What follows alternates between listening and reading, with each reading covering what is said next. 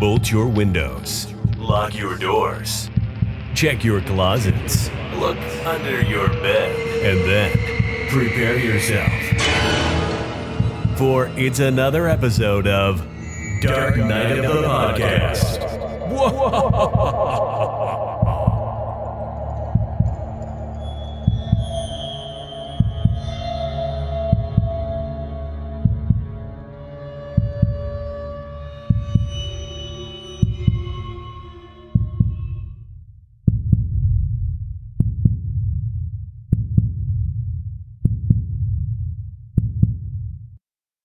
So, Roger, I am curious if you had any time to practice your Anna Faris voice anymore since we recorded last week. Let me give it a shot because it's something I've been doing to myself a lot after watching that movie. I've been finding myself talking to myself in the voice of Anna Faris. So let me just give it a go. Oh my God, you guys, I think we should watch this movie and then talk about it and try giving it a review afterwards.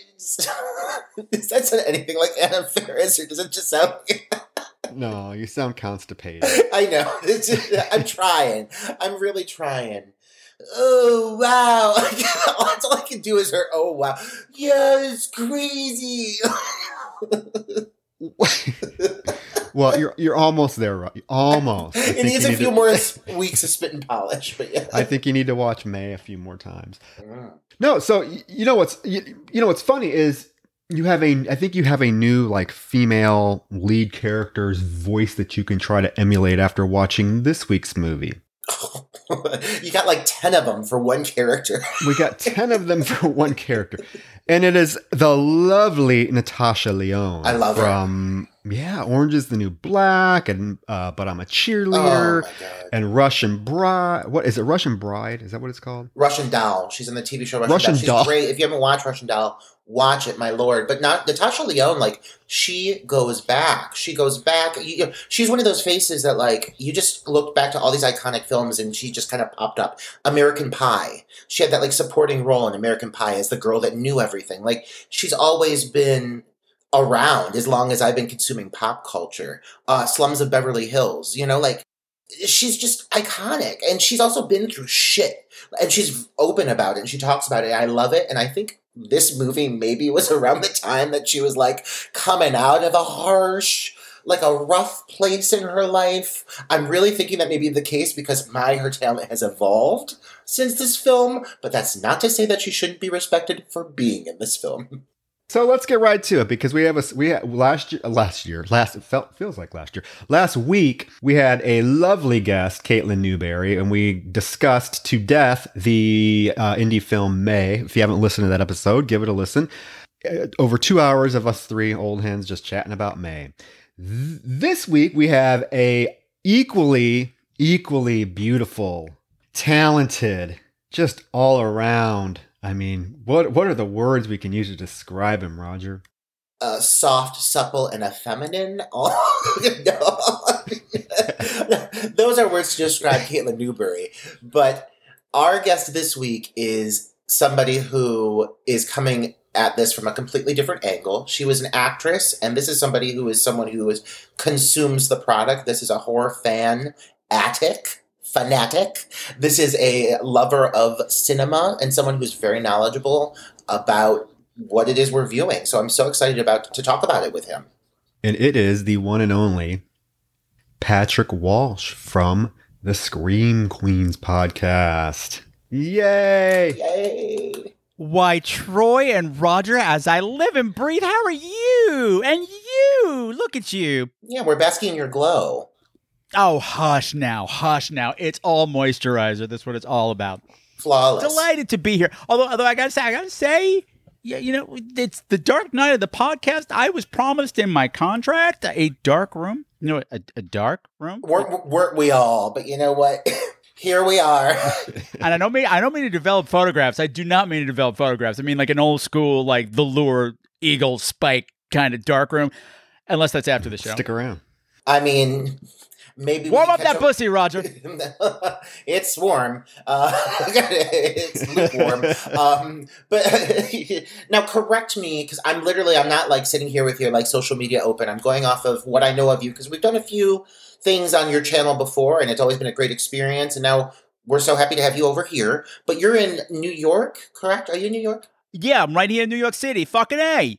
Yeah, that's what I thought. Because even though I know you're from New York, but this movie is set in San Francisco, and oh Lord, does it feel San Francisco? And it kept making me think for some reason you're from San Francisco, but you're not. You're from New York. I'm not. I'm from technically I'm from Long Island, which is even worse. You know, where on a clear day you can see the Buttafuoco's, and Amityville is right in your backyard and shit, and like Debbie Gibson is your best friend and everything. It's totally how I grew up. Ooh, Debbie Gibson follows me on Instagram.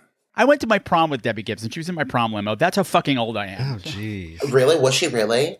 Is that a true statement? That's a true statement. Oh my God! I'm so happy we have you on this episode. We'll tell stories after. We'll tell stories out of school, shall we? Because I got lots of them about Misty. Oh, girl! Oh, I can't wait. And so I was very happy when Troy approached me to come on the show, and that he let me. Actually, I was technically that's a lie. I was pissed when he made me pick the movie. I'm like, I picked the movie every goddamn week on my own show. It's supposed to be guesting. It's supposed to be a vacation. But I said, you know what? For these two guys, I got the perfect film because it's all about how making movies is murder. You couldn't have picked a better title. You could not have. And that is why I let you. You know, generally, and this is true, generally, me and Roger, even when we have guests on, we still pick the films. But I know that you have. You fucking dicks. I know. We're like, make him fucking do the extra work. I'm sending you a bill.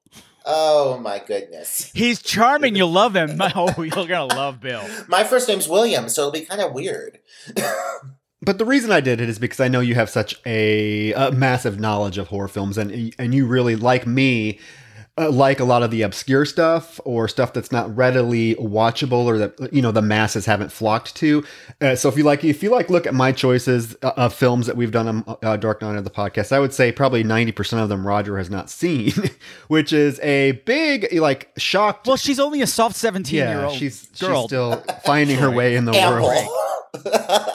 Not a wrinkle to be seen, I'm sure. Beg to differ. Based on our conversation earlier, there's a big one. Oh, Lord, this is going to be a good episode. It's going to be 3 hours long. You guys, it's going to be a good one. Continue, Troy. Go back, Troy. I didn't mean to step on you. That's why I let you pick the film. There you go. And it is a film from 2010.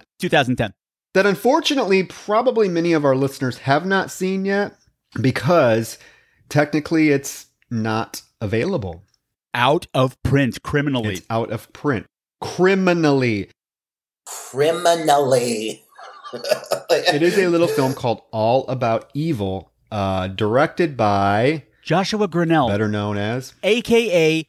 Peaches Christ. Peaches Christ, the one and only. With a cast that just blows my mind in terms of how this film never got picked up.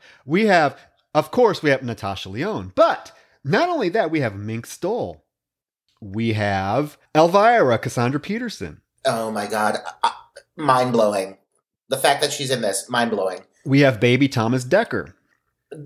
Come on. This film, the fact that this film, even with having not been picked up or being out of print or what have you, the fact that I had never heard this title at all, after watching it, boggles my mind. I had never seen it. I never heard it. Honestly, for the first few minutes up until the credits, I kind of thought that this movie was shot in the 80s. I thought it was like an older film I had just never seen before. And then the credits started rolling. One of the things I love about this movie is that it's like John Waters made a horror movie. Yes. It's got a major John Waters vibe running through it. And one of the reasons I picked it, and I think it's fun that and I did it unintentionally, and also the day that we're recording, today, when we're recording, is Monday, July 26th. And it turns out today, July 26th, is the 11th anniversary of me starting Scream Queens, the podcast where horror gets gay. And that's Scream Queens with a Z. Stop. There's several podcasts out there called Scream Queens. I'm the one that it's one word and it's a Z. They'll have links. But anyway, not the point right now. But this movie... No, it is the point. That's amazing. Congratulations. Thank you. But this movie... One of the original. This movie was... without this movie, there would be no podcast. Because it's a story. What? Oh my... Full circle. Here's the thing. Back in the day, back in the day when dinosaurs roamed the earth and computers were made out of wood and there was nobody but me and Harvey Fierstein and a brontosaurus even thinking about podcasting, I had the idea about doing a horror podcast, but from a gay perspective. And I shopped it around forever, and people looked at me like my head fell off. There was no queer horror. There was no through a gay lens or any of that. I mean, it might have been out there in the academic world, but in podcasting, no, nothing. So I talked about it for so long that my partner at the time just bought me a bunch of equipment. He was a tech nerd. Bought me all the equipment, set up everything, and was like, happy birthday. Here's your podcast. In other words, shut up and do it, because he was from the South. I put out one episode and it sat there forever. It's just like, this is what I plan on doing, and this is going to be my show, and I hope you like it, and I hope you listen. Okay, bye. And then I didn't do anything for 6 weeks. And I happened to stumble across one of the fag rags. Sorry, the queer magazines that you pick up at bars. That this particular night, this All About Evil was coming, and somebody named Peaches Christ was coming in from San Francisco, and there was going to be a whole party beforehand, the Peaches Christ experience beforehand. And we're supposed to wear our horror couture to come. And I'm saying, this sounds like fun. And I went and I said, oh, there is an audience for this. They're all right here. And I went forward. This first show was about this movie, and it's all full circle. Full circle with you tonight. Full circle with the one. That's a song from 1984 that nobody remembers but me. Anyway, I'm back now. Hello, and that's my story. And a big gay circle that is. That's awesome. That's like what, I mean, I had no idea. I don't know if it was strategically planned that way. Troy, you handled setting this episode up. And I mean, it was just meant to be. I look for these moments in life, you know? It's like synchronicity. It's all fucking coming together. This was meant to be. It's the universe saying, get it, girl. Yeah, that's the universe saying this was meant to be. And what better way to celebrate your podcast, which has been around for longer than any I can think of. I mean, honestly, and when you had me on yours, honestly, that was a big aspect of introducing me to queer horror podcasts in general. So thank you for that. So I think it's worth celebrating that. That's great. Not to knock you fabulous queens, but the queer horror podcast, they're dime a dozen now. They're everywhere. Oh, yeah. Oh, we know it. Apparently I was the first. Not to toot my own horn, but apparently I was the first. Like I had a woman from Yale come and do her doctorate on me and the show. I was like, what? I would talk to her for like 6 weeks. It's crazy. It's crazy. But yeah, so there was none of this then. And this movie came out the same year. So we shared the same experience, except I've had a run and this movie's out of print. So I survived this movie. I outlived this film. Yeah. That is amazing it just happens to fall like this full circle. But yeah, and you are right. They are now gay horror podcasts are a dime a dozen. There are many of them out there for, listeners to choose from, which I guess is a good thing.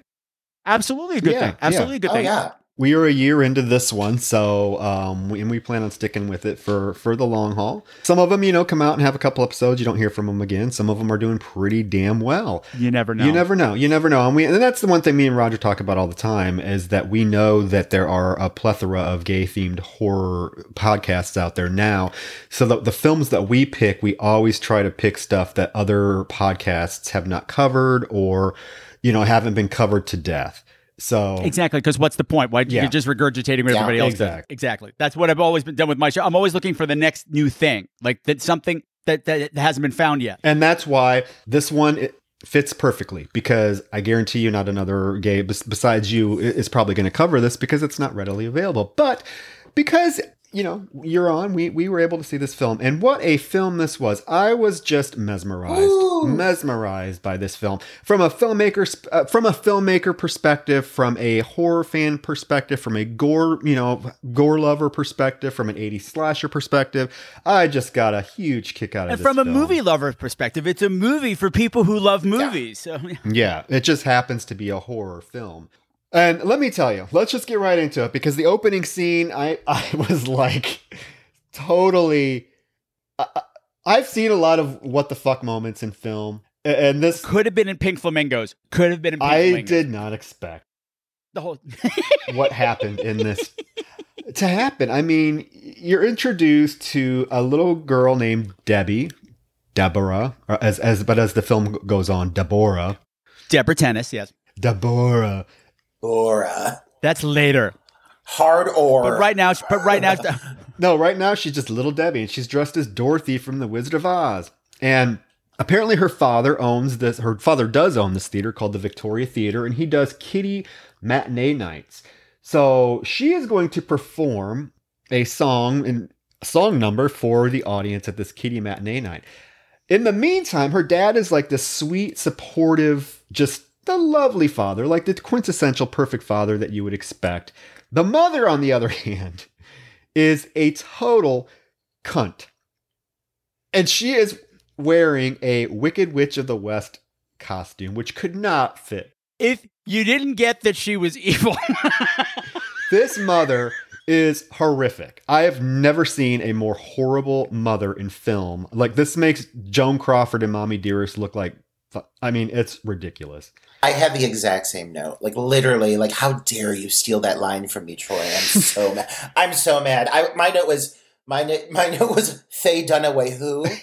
Because, like, this dame is just, every line is just pouring from her lips. She's doing jazz hands. She's just taking it to the top with everything she says. But a few things to take away from this opening. The Wizard of Oz is my favorite movie of all time, next to Night of the Living Dead. So to start a movie off on a note that is Wizard of Oz themed, and like, get me at this screening, because it looks like a good fucking time. There's balloons, there's garland, there's a musical performance. I really thought she was going to start singing Over the Rainbow, and I was going to be like, how did they get those rights? However, she sings a horrible number that somebody wrote for her, which is coming up here in a second. It's very lackluster. It ain't no Judy Garland, but still, it really drew me in right away. This sequence, phenomenal. And what makes it even better is that all the kids in the audience already pre-hate her. Oh, yeah. You can tell that these are all the kids that pick on her at school. Like, she's not on stage for 5 seconds, and that little brat's like, oh, look, everybody, it's Debbie Penis. Debbie Penis. Debbie Penis. And they're already laughing, and she hasn't done a damn thing, this poor kid. And the mother is like, you're going to suck. Oh my. The mother wants to leave. The mother's like, you're going to suck anyway. I just want to get the hell out of here. Yeah, I've never seen a parental figure in a movie just hate a child so openly. For no apparent reason. Take delight in their suffering. Yes! I mean... Because what happens, guys? What happens during the performance?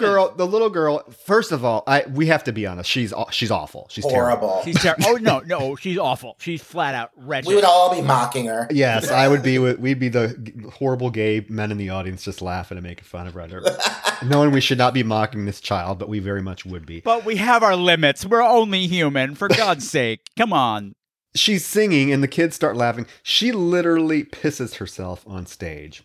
And the mother starts laughing hysterically. And then the kids notice it in the audience and they start laughing. It's hard not to miss. She doesn't just piss herself. She's a squirter. But guys, because she pisses and then she pauses and then she fucking rallies and she keeps going. And honestly... Bitch keeps going, bitch! I looked at her and I said, that's a trooper. Like, she's getting through that number. People are mocking her. People are calling her Debbie Penis. People are... She's standing in a puddle of her own urine. Urinators of her mother is berating her from beside the curtain, and she's still getting through that solo number. Deserves an ovation. I come from theater people. I'm theater trained. Yes. So we have that old adage, like, somebody in front of you drops dead on stage, you kick him aside, and you keep dancing. I appreciate Debbie Tennis. Go, girl. Yeah, I would have ran off the stage crying there. You get through it no matter what. You go, but wait. And that ain't the worst thing that's going to happen to Debbie Tennis today. That ain't the worst of it. This next part strong start. Strong start. Strong start. So the pee, the big puddle of pee hits the microphone stand wire and causes a spark. And the little bitch is electrocuted for a matter of about 30 seconds. She's like, her face is like, and her mother is howling with laughter at the whole thing. Like, my child is gonna die. The kid is obviously like, it's not like no small deal. It's not like a little like, oops. The kid is vibrating. Her pigtails are bouncing. People are. It turned her hair gray. She gets a rogue streak like the X-Men. She gets like a white strip through her hair. She gets a Nancy Thompson gray streak out of it. Oh my God! How did she not die? I don't know. The father comes rushing to her aid. The mother can't even move because she's laughing so hard. I'm like, what is going on here? What is going on?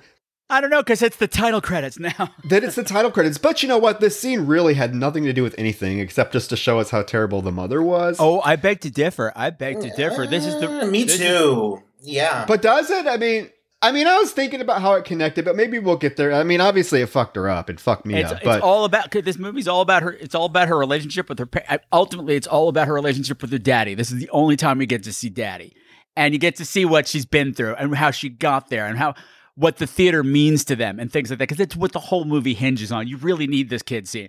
And plus, it's fucking hilarious. It great. Is hilarious. Yeah. It's great. Well, and I also think that this sequence, like, for me, after viewing the movie in its entire form, I mean, there is definitely there's a few characters within this universe that we're going to be introduced to that are not like the rest of the characters. You know, for the most part, a lot of the things going on in this world are kind of realistic. And then you have some people who just operate completely differently. And I think this sequence that we see, this whole electrocution and the severity of it, very much plays into the fact that she's fucked up. I mean, her brain, I think, is fried. And I think she processes things very differently from the average person. So I think it's very intentional that this opening is so shocking. Yeah. No, I just meant that. I guess I kind of meant that they don't really explore it like blatantly in the film later on. It's not really never brought up again. But I do understand. Like she obviously it affected her mind. It would affect anybody's mind.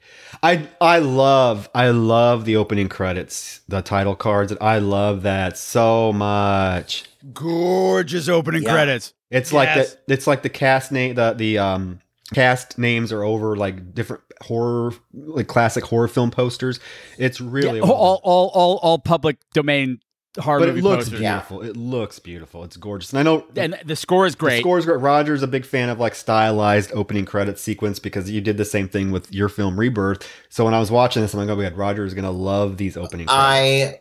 Like I said, my two favorite movies, Wizard of Oz and Night of the Living Dead, instantly within the first 5 minutes of the movie, you have a reference to both. I was like, buckle me the fuck in. I'm ready to go. Great opening credits. And really sets you up for the kind of tone that we're getting into. Like, this movie is a horror movie, but it is a fun horror movie. It is a popcorn horror movie. It's got a lot of personality, just like these credits. And it really, right off the bat, you kind of know you're getting into something weird and different and unique. And it's great. And also, what I love too, it also sets up the fact that this movie was made by people who love horror movies. Mm-hmm. Oh, absolutely. You can totally It shows. Yeah. That this is a passion project and not just something slapped together. No, there's a lot of craftsmanship and just a lot of, you can tell, care put into this, the construction of this film, everything, set pieces, everything is just beautifully done. After the credit sequence, now we get introduced to Deb, who is older, and this is Natasha Lyonne. And she is a librarian, which I related to. This film's got a little bit for each one of us. Perfectly crafted just for us to view it. I love this scene, too, because we also meet her friend at the library, her boss, I suppose, who's played by Mink Stole, who was in, I think, every John Waters movie except one. And I love this whole conversation. She's playing a normal in this, but all of her dialogue still comes out like a John Waters film. She's got a line in there. She's like, because she's telling Deb, you really should let the theater go. It's just, you run these horror movies and nobody ever comes and the movies are gross, and do your father a favor. The father's passed away and has left the theater to her and her mother. And she's like, listen, Deb, I understand. I'm a woman alone, no kids, no husband, just me and the cats. And it just segued into my head with, I'm a divorced woman. Please help me, from Serial Mom. So it's it's got, this whole movie's got a John Waters vibe. Even the names sound like a John Waters movie. So yeah, Natasha Lyonne's character is like, I'm not giving up this the theater. The show must go on. And I gotta say, the show must go on, which is the moral of this movie. She starts crying. I find it interesting that we did May last week. We did May last week, and I find that this particular character it kind of has a strong connection to the May character. They're both, kind of like lonely females who actually have traumatic pasts.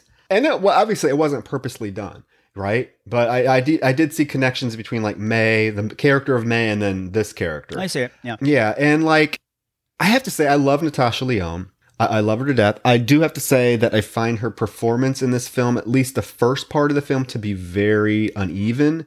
And I don't know if it's coming from the fact that watching May last week and seeing kind of a very similar traumatized, isolated character with Angela Bettis just went into that role and just inhabited it. And there was never anything felt like phony that she delivered any of her lines or anything like that. I feel like this part of the film, this opening scene with Natasha Lyonne, is pretty actually cringeworthy, the way she delivers the dialogue. However, she gets better. By the end of the film, when she gets into her stride and she's taken on these different personalities, she is much better. I agree. I'm going to call you on this one. I'm going to call style on this one. Because everything involving her and everything that happens at the theater and everybody who's connected to the theater, everything there has this heightened reality to it. Everybody's almost a caricature of a person when they're there that gets bigger and bigger as the movie goes on. So I'm going to say, like, every time we're with her, we're working in the real world almost. It's like we're in movie world. Like, this is a movie we're watching. Whereas every time we're with Thomas Dekker and his friends and at the school, very grounded in reality, very, very real. So it's just like a split thing that we're having. Like, why I keep saying John Waters is that the dialogue all has this John Waters rhythm to it, and it's very deliberate. The lines are delivered in a John Waters way. Like, John Waters gives line readings, so that lines come out the certain way, the way he wants them. And all of her dialogue is delivered like that. So I'm going to say it's a style choice. Don't you attack this movie, I will kill you. Yeah, but I don't necessarily like that style.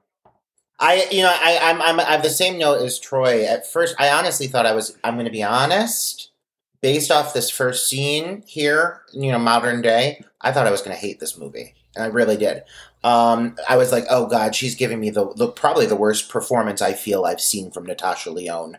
And luckily it evolves into something. Honey, she's just warming up. She's just warming up. She's just warming up. She is. And after you see it as a full entity, it makes a lot more sense. Thought out concept. Yeah. But to start, it was rough. But it was nice to see her. I love her, and I know this was a time period where she was kind of clinging to some of these indies and really reestablishing her career, and I was open-minded. So I was ready to move forward. But this whole scene as it progresses, even everything with the mother, big choices across the board. Again, heightened. Mm-hmm. Yeah. And it's even reflected in the dialogue. We'll come into the scene, but like that the dialogue, I've actually found that adding Roger Connors, the name Roger Connors, to the beginning of any line that the mother says makes it so much better. Roger Connors, you're just a plain girl living in the land of the bland. That's how I want to be referenced from now on. Nobody talks like this. People don't talk like this, but it's happening at the theater. So that's what. Yeah. So she tells Evelyn, you know what, Nobody cares. People are like, get to the part where they kill people. Yeah. But she tells Evelyn, you know what, whatever, I don't care what you say. The show's going to go on and I'm going to make my father proud. The next scene, she is at the theater and we are introduced to Mr. Twiggs. I've never seen an older man. How old is he supposed to be? Well, he died at 90, but he died in 2019. But yeah, they really took this already old man and they aged him beyond comprehension because he looks like a walking cadaver. He's so old. He's so frail. He'll wind up being the Igor of the movie, sort of. Yes, I see that. But yeah, he's the projectionist at the theater, and he's been there for what he says 40 years. And then we get introduced to Stephen, who is Thomas Dekker. Cute little Thomas Dekker. Oh, he is so... What a dumpling. I love him. Little baby queen. Little baby queen. He is so adorable in this. I don't even think he was out yet when he made this movie. So. No, he wasn't. He's a big fan of this theater. He's a big fan of Deb, and you can tell there's kind of some... And horror movies, and old horror movies. And horror movies. That's why he goes to the theater, because this particular night they're showing Blood Feast. Yay. And he is absolutely in love with horror movies. He's in love with the theater. There's a relationship that he has kind of established with Deb. So he's going into the theater. He gets his popcorn, and Twiggs, for some reason, has to go buy mouthwash. Is that what he said? I have to go get mouthwash? Yes. Oh, honey, that's code. Is it code? Did I missing something? That's code. That's code for booze. Okay. That's alcoholic code for see, booze. I'm too young to know these references, apparently. You're welcome. I was like, what is this old... I'm closer to Mr. Twiggs' age than you are, so I will tell you that's code for booze. I was like, why is this old man leaving the theater to go get mouthwash? Mouthwash. like 5 minutes before the movie starts. And she's like, just be back before the movie starts. He's like, I will. No one will, apparently. And as he's walking to, I guess, the liquor store, now that I know it's booze, he runs into evil mom, Mrs. Tennis, who has not aged a bit. She actually looks younger. Well, she's not green now. How can you tell? How can I don't. She's not credited, but I swear to God that it's Devin, Roger. Do you know who I mean? Devin, welcome to my house. I never met a French fry. I never met a carrot I didn't like, except this one. You know who I'm talking? Betty Powerhouse. No, never. Gay. She's not gay, but she does tons of stuff in the gay community. And I don't think I have her name right. I'm sorry, but I swear to God, that's her working under a different name, which would fit because if anybody knows Peaches, it's her. Please continue. The listeners are like, that's not her name, but yeah, I don't know. But she runs into him, and she tells him that she's going to be selling the theater. And he is begging her not to do it. And she's like, oh, to Bed Bath & Beyond. She's getting those BB and B bucks. She's so mean to him. She's like, oh, you she's mean to everybody. That's her thing. She's like, shut up, you old geezer, or whatever. And she gives him $20 because that is supposed to make up for, him losing his livelihood and everything he's known. She gives him a $20 bill and she walks away. And it's funny because he's like, oh, Devin Green. I meant Devin Green. Devin Green, if that's you, let us know. I don't know. All you queens can calm down now. All right. And she's like, she walks when he's like, bitch. It's funny seeing an old man calling this lady a bitch. I don't know. I got a kick out of it. She is. He's not wrong. No, she is. Then she gets to the theater and she goes into the theater and sees Deb and says, hi, mother. Deb says, hi, mother. And she's like, don't call me that anymore. You were just an awful... Your father's dead. Don't call me that anymore. She is an awful woman. Horrible woman. Horrible. Unrepentantly. I love her. She's great. And she wants Deb to sign the papers to sell the theater. She's like, we're selling this. It's half mine, half yours. And Deb does not want to. And this is her whole thing about, and then she just starts berating Deb and calling her like what you said earlier, what you called Roger. You have no talent and you have no looks. You're just a plain girl living in the world of the bland, Deborah. You lack any real star quality. You lack star quality. with the fucking jazz hands.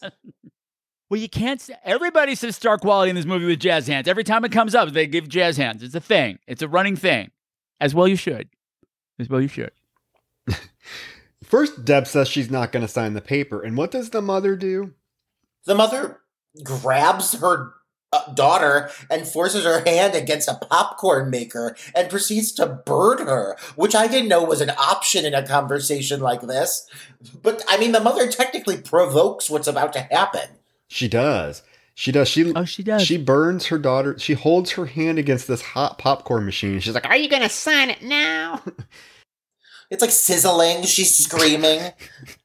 And of course she says yes. And she gets the pen from the mother. And then she's continuing to argue with the mother. And that's when the mother tells her, you have no star quality. In the meantime, we know that the security camera is filming this because it keeps flashing between like real time and then the security camera footage filming it. Once the mother, I guess, saying she has no star quality, like, throws her into a tizzy because she takes the pen and stabs her mother in the throat with it.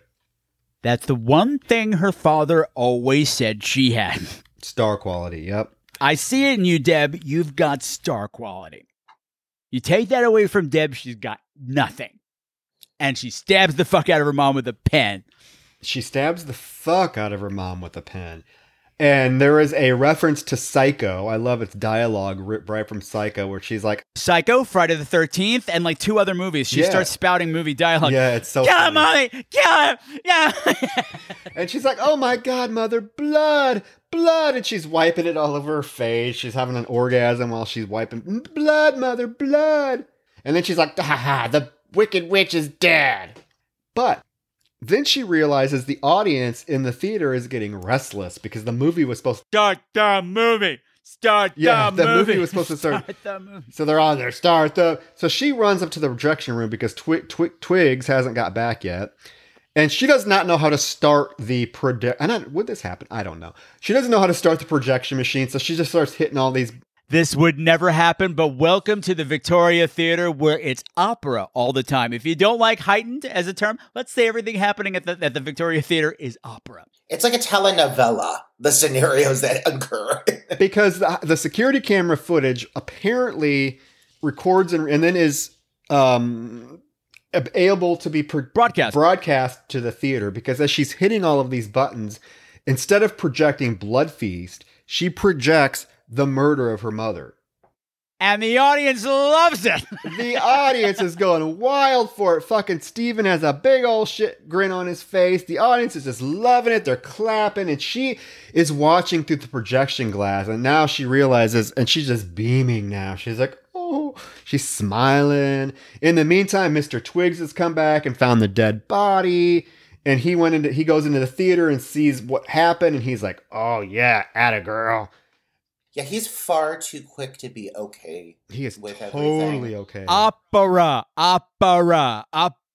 He's been planning murder in that green bitch for years. Oh, he's excited. He even helps her hide the body. And as he said, and it's like I said, all these characters at the theater that we'll meet and that we've met they're defined with like one property, and they usually say it out loud. And I wrote it down. I caught it this time. But this is something I just noticed this time through my 9 millionth time through the movie. He's like, before he leaves to go get mouthwash, he's like, just remember, Deborah, I'm Mr. Twig. I'm always here to help, no matter what. Yeah. And he does. He helps her hide the body. They take the body up to the attic of the theater because he thinks that the theater won't smell if the body's in the attic, because the scent will go up instead of going down. In the meantime, he also goes and tells the audience that now the Victoria Theater is actually producing their own short horror films.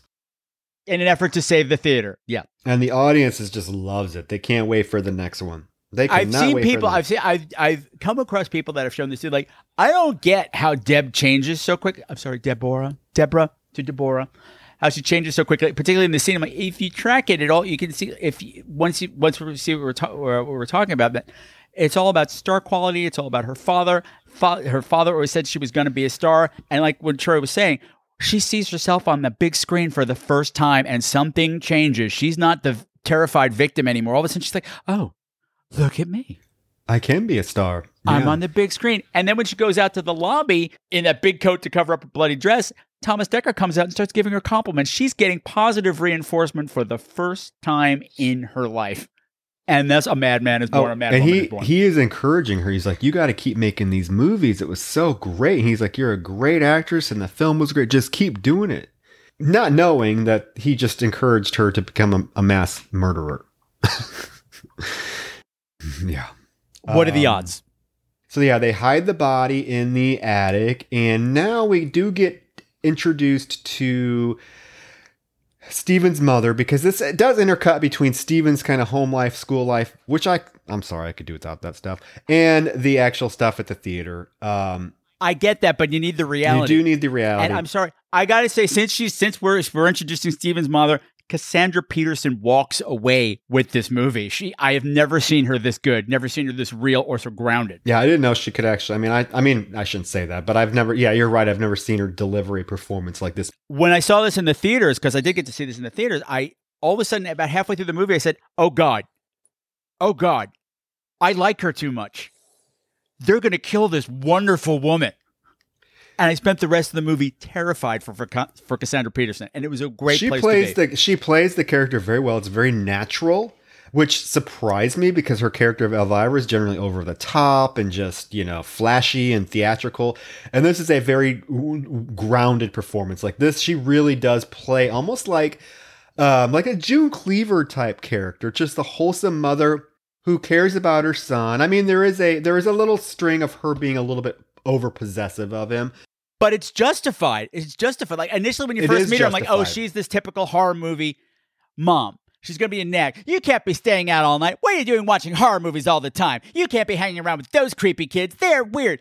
That's what she's serving you with first. But then she backs it up with like, these are reasons. This is why I'm like this. This is where I'm worried about you. This is why I don't want you. I'm worried about where you're going to go to college. She's a really, really, she loves her son a lot. And it was a refreshing change to see. And I agree. I loved it. The other thing I love about this movie is that it's camp.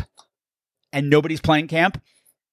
Nobody winks at the camera the whole movie except once, and it's a Cassandra Peterson scene, but it's not happening yet. Yeah, I know what you're talking about. I have a specific note about that, which I thought was kind of clever given the context of that particular scene. Yeah. I feel, I haven't seen her really do much of anything aside from the whole Elvira shtick. And I honestly thought she was so likable and endearing in this role because there was just a normalcy and a relatability, and she felt like a human being in this film that is set in kind of a world where a lot of people are larger than life. It was shocking that she was actually probably one of the most understated characters throughout the whole thing, and she's still fucking hot. I don't care what anybody says. She's absolutely hot. She looks amazing. And the fact that she was like kind of a cool mom almost made her even hotter. Oh, absolutely. Absolutely. When way. She confronts him about maybe being gay. Yeah. I mean, she's a relatable, likable human being in this film. And Troy, you said something I actually do want to comment on it is, you said that you could have done without like his school life, home life. But honestly, at some points I preferred it. I actually liked I thought it was so relevant and so touching on things that we as fans of horror hear a lot, Yes, there's something wrong with you.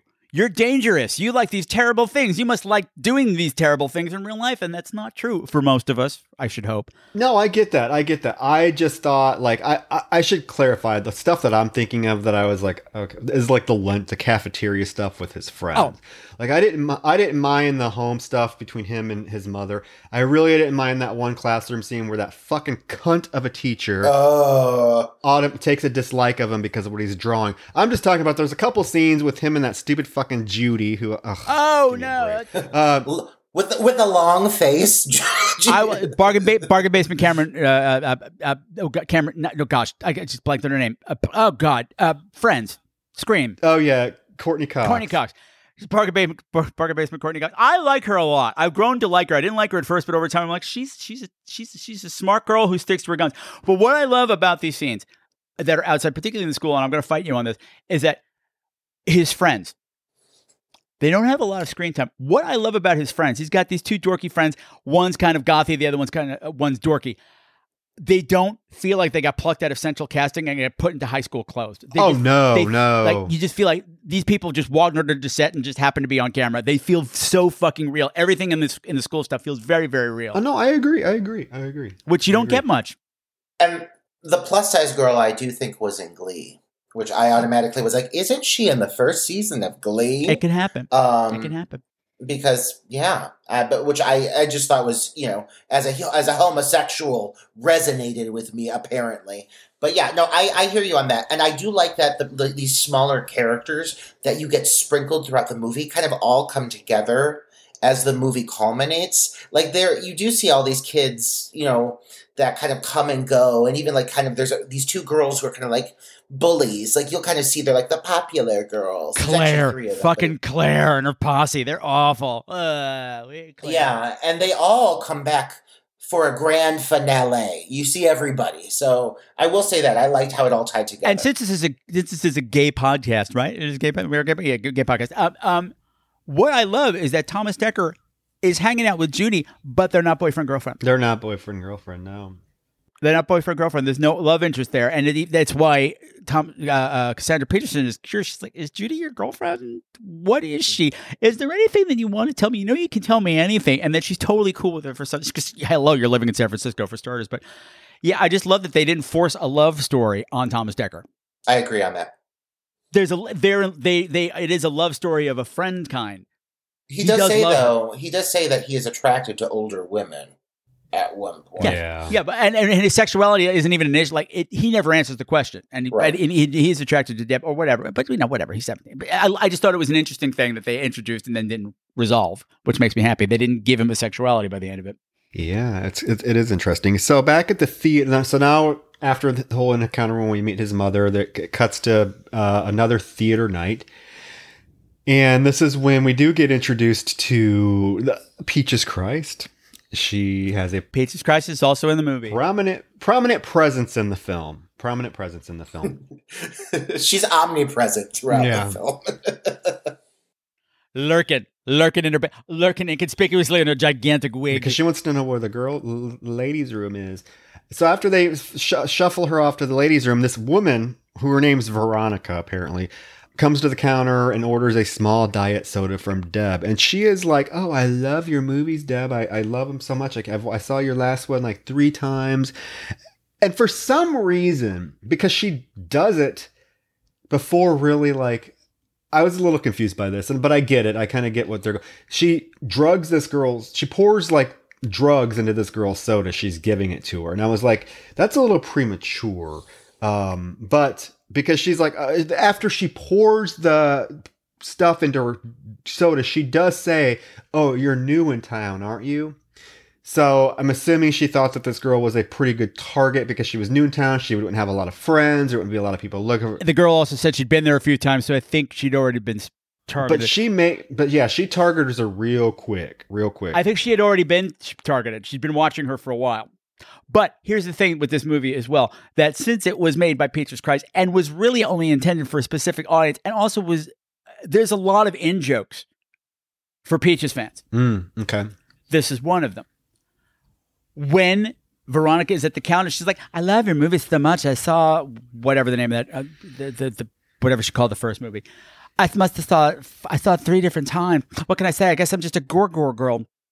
And that's when Natasha Lyonne's face changes. Like I said, when I went to see this thing in the theaters, there was the Peaches Christ experience beforehand, which involved Peaches Christ coming out and performing with Natasha Lyonne and Ming Stone. And one of the things she did was her signature song. Her signature song is, I'm a whore for the gore. I'm a gore girl. Okay, well, see, I didn't know that. See, you're bringing insight. Yeah, she stole Peaches' line, and also I know that she mentioned that she was going to have spaghetti with her mom, and I know that Peaches Christ's favorite line of all John Waters is, "I'm sorry, Don, we seldom eat any kind of noodle." So she had to die because she was annoying. She kept coming to the movie. She stole Peaches' line, and she likes pasta.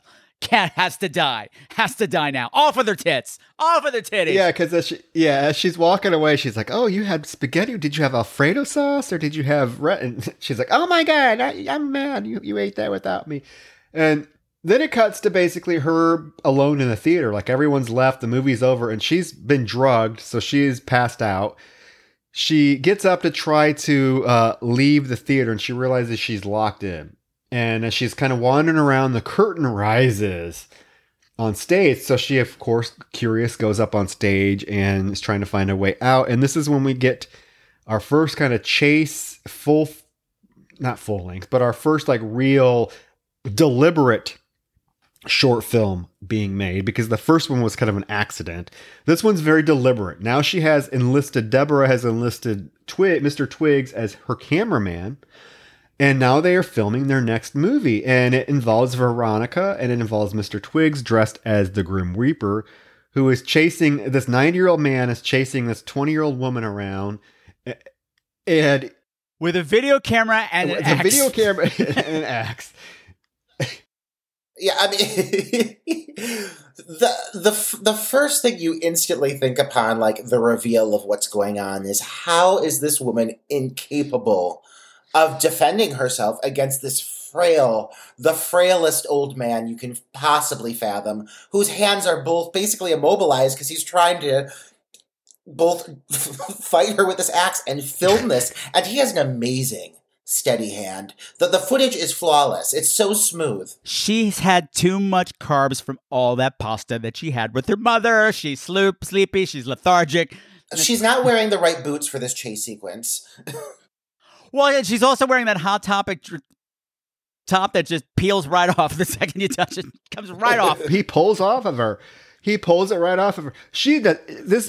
This girl does not want to live because she does nothing to defend herself. She is so incompetent. But the thing is, this is another thing that I said. If she had played this for real, this scene might have been unwatchable. True. Because what happens is grim and fucked up. And the fact that she's playing dopey and comic and we're laughing at her struggles makes this a lot more palatable. Yeah. He tries to get her. He swings the axe. Because what happens is fucked up that I've not seen in any movie before. No, it's fucked up. Again, he rips her top off, so now she's running through the theater topless. And it comes off at like one pull. The whole top just peels off of her. It's so...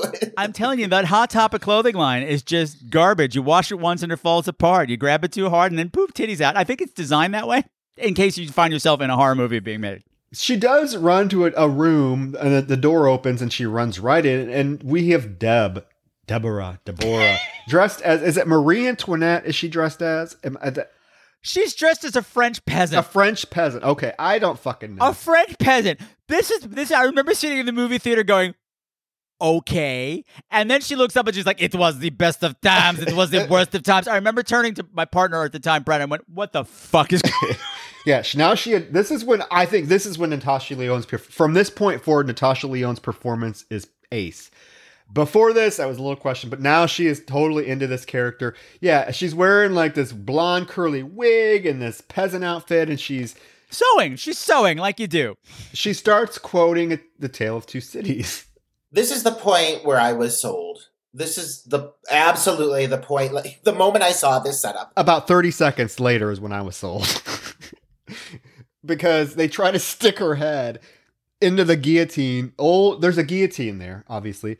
Because it's like you have everywhere around. But and she even scolds them. She's like, you didn't build it right. But I'm saying that she made this 90-year-old man build a guillotine too. Not only does he have to she gave him the book, which I guess she gave him a copy of A Tale of Two Cities, and was like, here, there must be instructions for a guillotine in here somewhere. Where did they procure it? Where did they?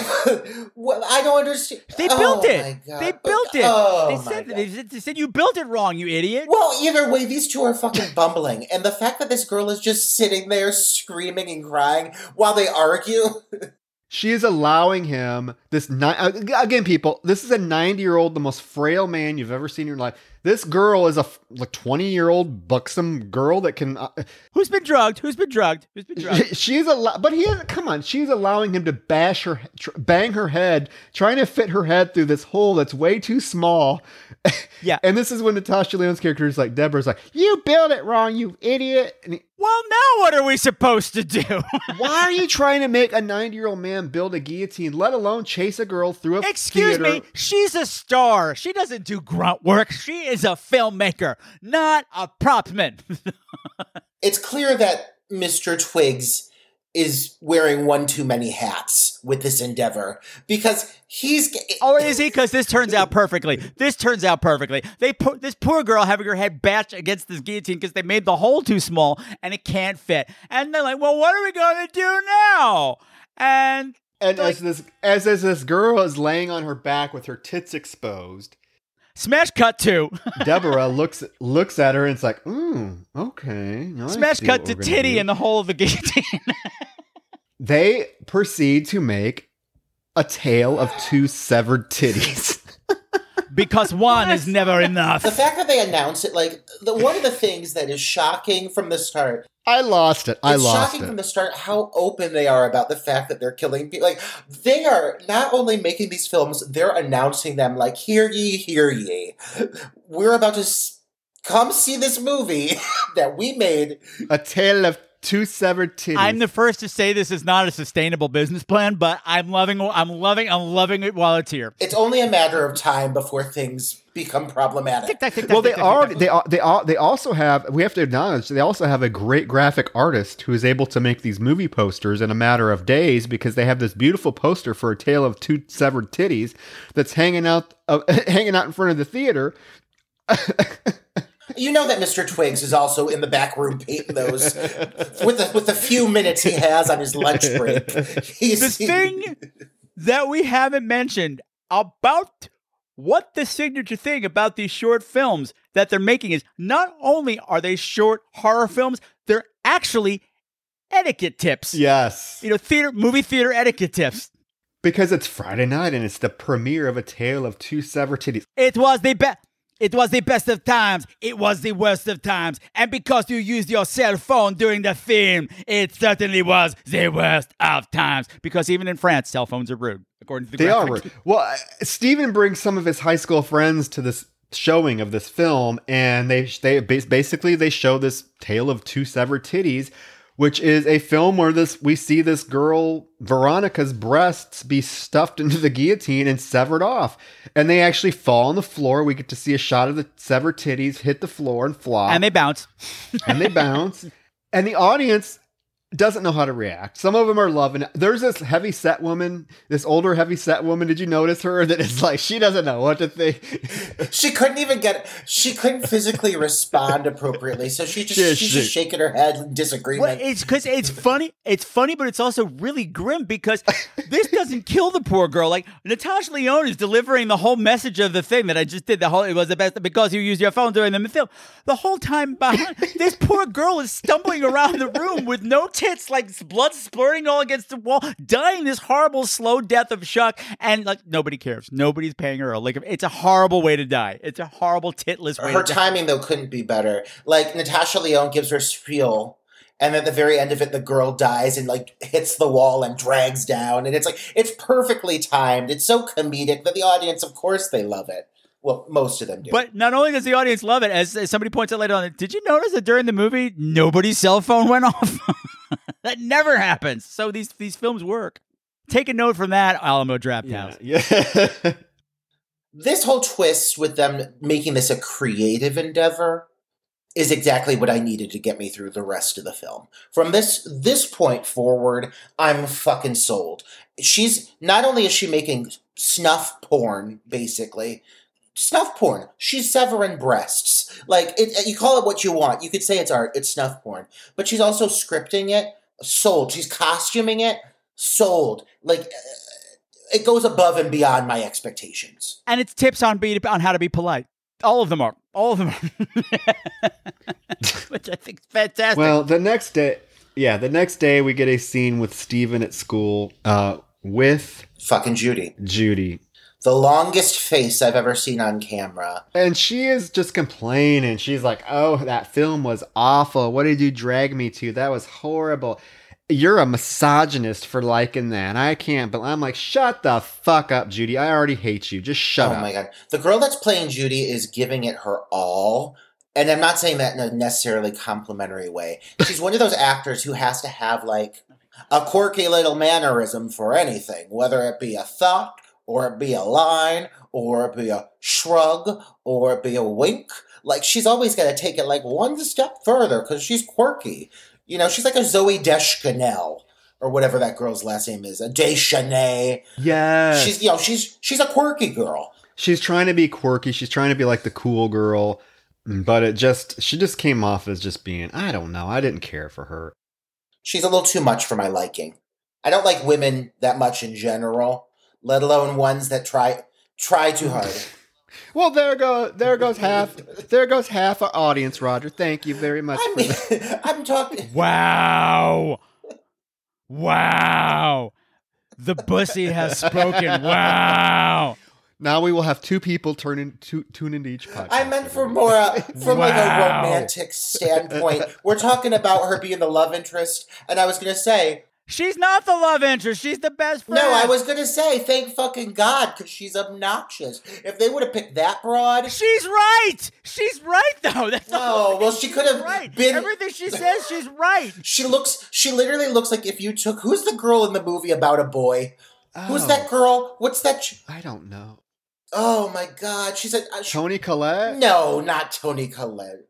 The girl, it's about a boy, Hilary Swank. It looks like if you took Hilary Swank and you stretched her face, elongated it, like double the length of Hilary Swank's jaw. It's a long jaw. And her facial reactions, I'm sorry, they make me uncomfortable throughout the course of the whole film. But that's neither here nor there. Judy's annoying. We're moving on. I wasn't a fan of Judy. I was not a fan of Judy. I just thought she was kind of a nag.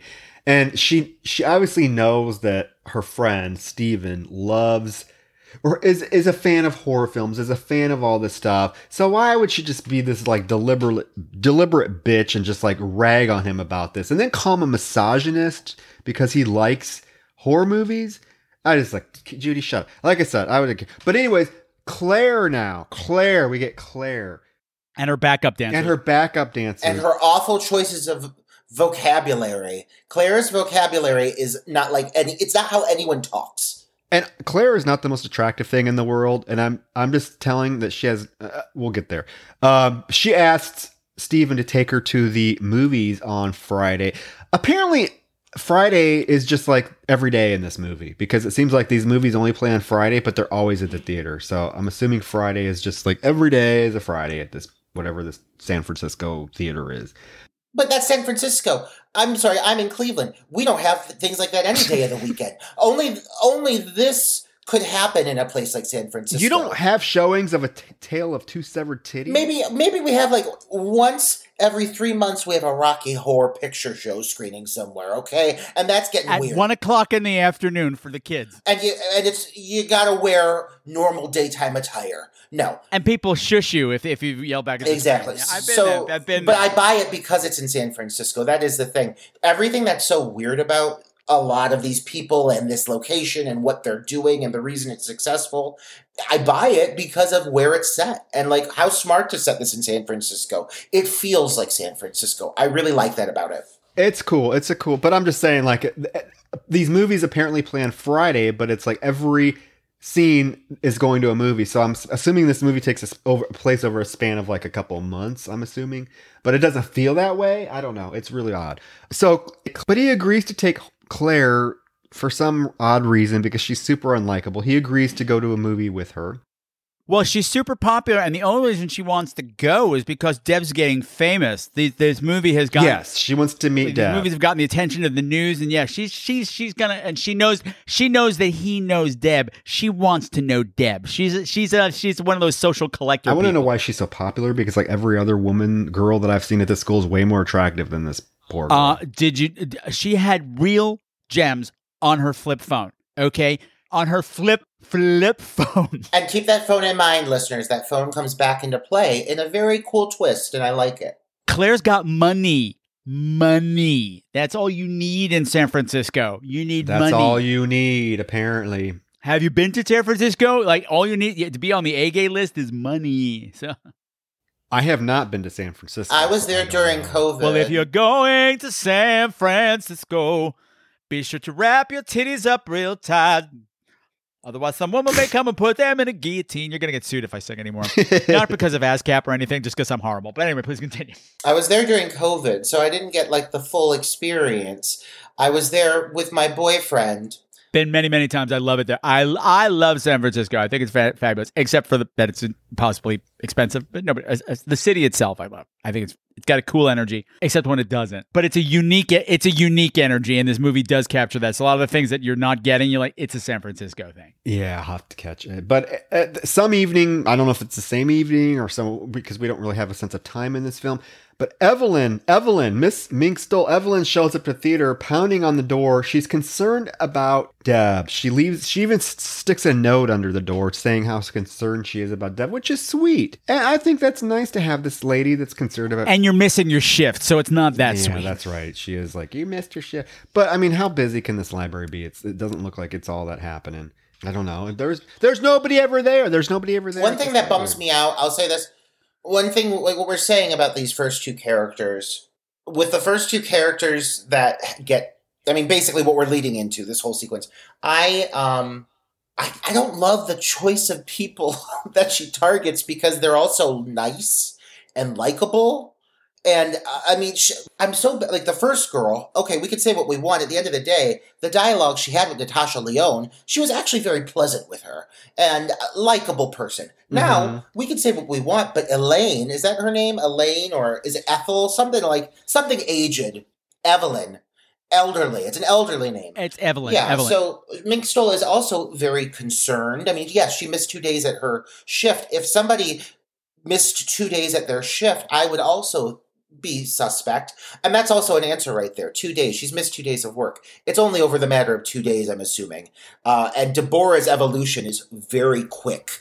She changes very quickly. So it is, it's several times. Yeah, it happens fast. It all happens fast. But yeah, so I mean, her motivations here are very kind and human and thoughtful. And Deborah is so quick to be offended by people and be wronged by people. And again, I blame this on her mental instability.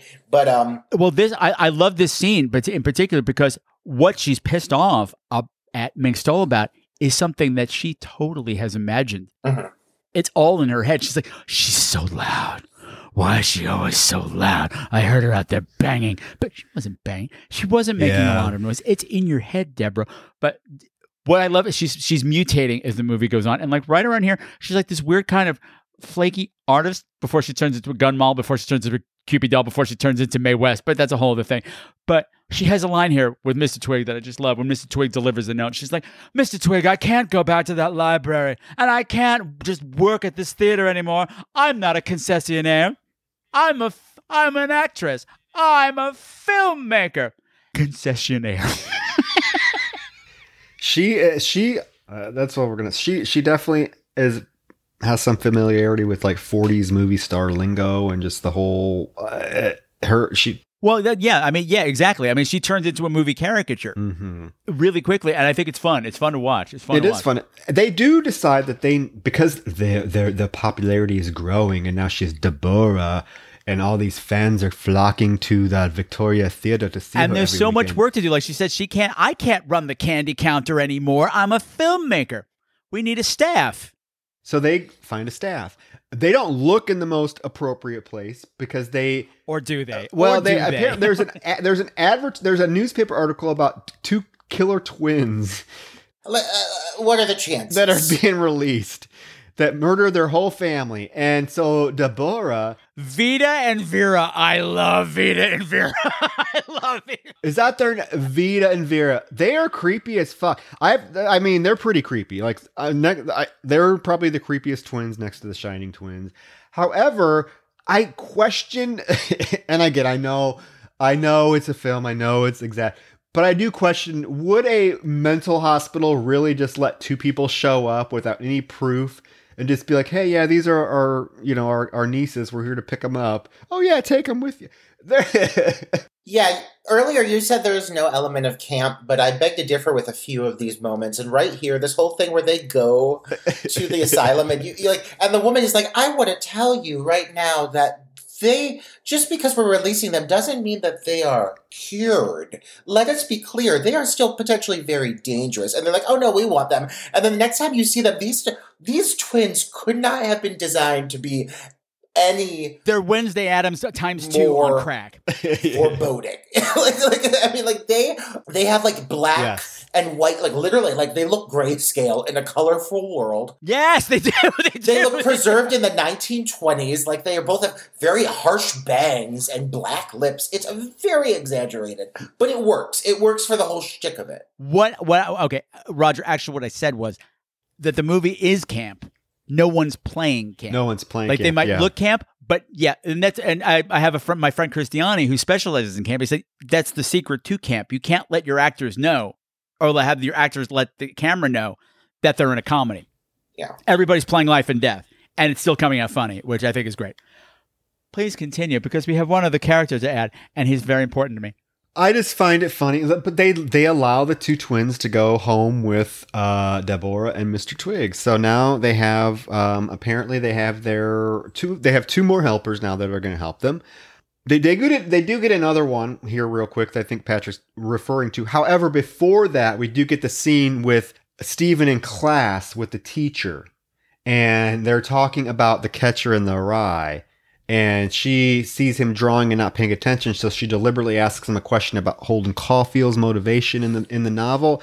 And as he's answering, she walks over to his desk and sees that he's drawing. He's basically drawing the guillotine scene from The Tale of Two Titties. And the teacher freaks out. And she's like, you gotta see me out. This teacher is a fucking bitch. Did this happen to either one of you ever?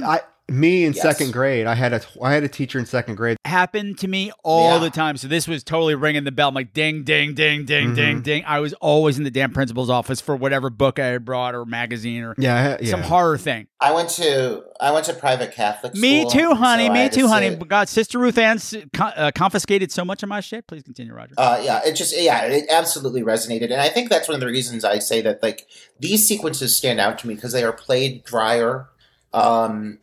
It's in some ways it's two separate stories that are going on, but in almost two separate worlds, and in her mindset, in her mentality, and then in the real world.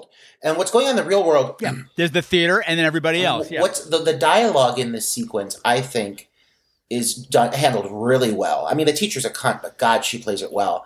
And this whole with drawn on eyebrows. Never trust anybody with drawn on eyebrows. This whole exchange that the two of them have, and his act. I'm looking at you, Troy. Troy's eyebrows are totally drawn on. His acting is really top notch throughout this whole movie. To be honest, I think he's such a likable male lead. Oh, everybody's on their A game, and he's wonderful in this. Very, very charming. but this whole moment between the two of them, I was just like, wow, like this is touching on things I think a lot of younger horror fans or people who have been invested since youth are really we're gonna feel this, and it did hit for me, this whole exchange, because it is pretty common for them to think that just because we like this genre.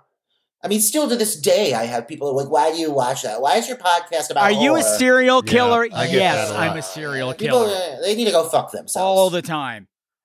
And okay, yeah, when I was like up until I started the podcast, I didn't know any other gay people who liked horror movies, so I would actually hide my collection like it was porn. So yeah, I totally get that. Now it's all out there for everybody to see. I'm like, look at it. Yeah, it does resonate. So the next scene, Deborah and Mr. Twiggs are walking down the street, and it's broad daylight, downtown San Francisco, it looks like. There's cars going by, it's busy. A guy proceeds to harass an elderly Asian woman and take her cane from her and beat the shit out of her with it. In the broad daylight, just beats the crap out of it with her. So he... And of course, they love it. They're like, he's perfect. This is the second movie, Roger, we've watched where an old lady gets the shit beat out of her in broad daylight with her cane. Remember Toxic Avenger? It's because we're fucking sick, Troy. It's because we're fucking sick, and maybe they're right. Maybe they're right that we watch things that are unhealthy for us. Because yes, we do like watching elderly women get beaten with their own canes. But it's fake, so it's okay. It's fake, so it's okay. Now, what's important about this for me is that this guy, Adrian, is played by Noah Segan. Noah Segan, who's in everything. He's tons of indie horror films, tons of stuff. He was in Starry Eyes. Mm-hmm. He was in that one where they were fucking the dead woman. Dead Girl. And he just had his big break in Knives Out with Jamie Lee Curtis on the and Daniel Craig and all those big people. He's my future husband, and he can rearrange my insides anytime that he wants, but that's not the point right now. Continue with your... As he's beating an elderly woman with a cane. Okay, maybe... Okay, yeah, hit her again. Adrian. Yeah, and he is kind of... Put it in me! Yeah, he is... He doesn't really have a lot to do in the film after this point. I mean, they do get him to be one of their workers, and he is more than gung-ho about knowing that they're actually killing people and that they are going to actually film, and he's going to be part of this, because there is this diner scene that's really gross when Steven is walking downtown, and he looks in the diner, and he sees and he's talking to Judy on the phone. He's like, "Oh my God, you'll never guess who's in this diner. It's Deborah with this new posse of people, and we have the two weird twins, and we have this new Adrian guy, and there is just this prolonged scene of him shoving French fries in his mouth with these nasty teeth. That was so because he's a meth head. He's a meth head. He's Gadrian the meth head. I think that Adrian, that his performance out of all the villains, honestly, is probably the one that I think hits best in the sense of the kind of tone, the perfect balance between larger than life and realism. I think that he has the least to do, actually, out of all the villains. He's the last one introduced, and I mean, not to jump ahead of ourselves, but he's the first one, quote unquote, dispatch. But he does the most with his material. He's the most...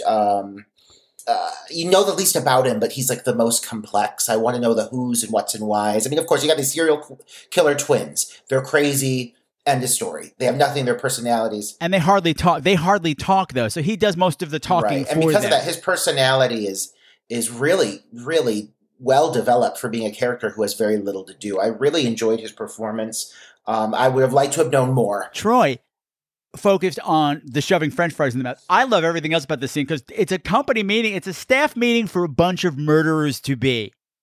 how they're going to collect. And what I love is Deborah's like giving the whole pitch for the company, and there's this somebody sauteing something on the grill behind her, so there's this big fire on the grill, and it keeps growing behind her, as she's giving the delivery for the company. I'm going, this is a deal with the devil happening right here, and I love it. And this is also the point in the movie where it turns.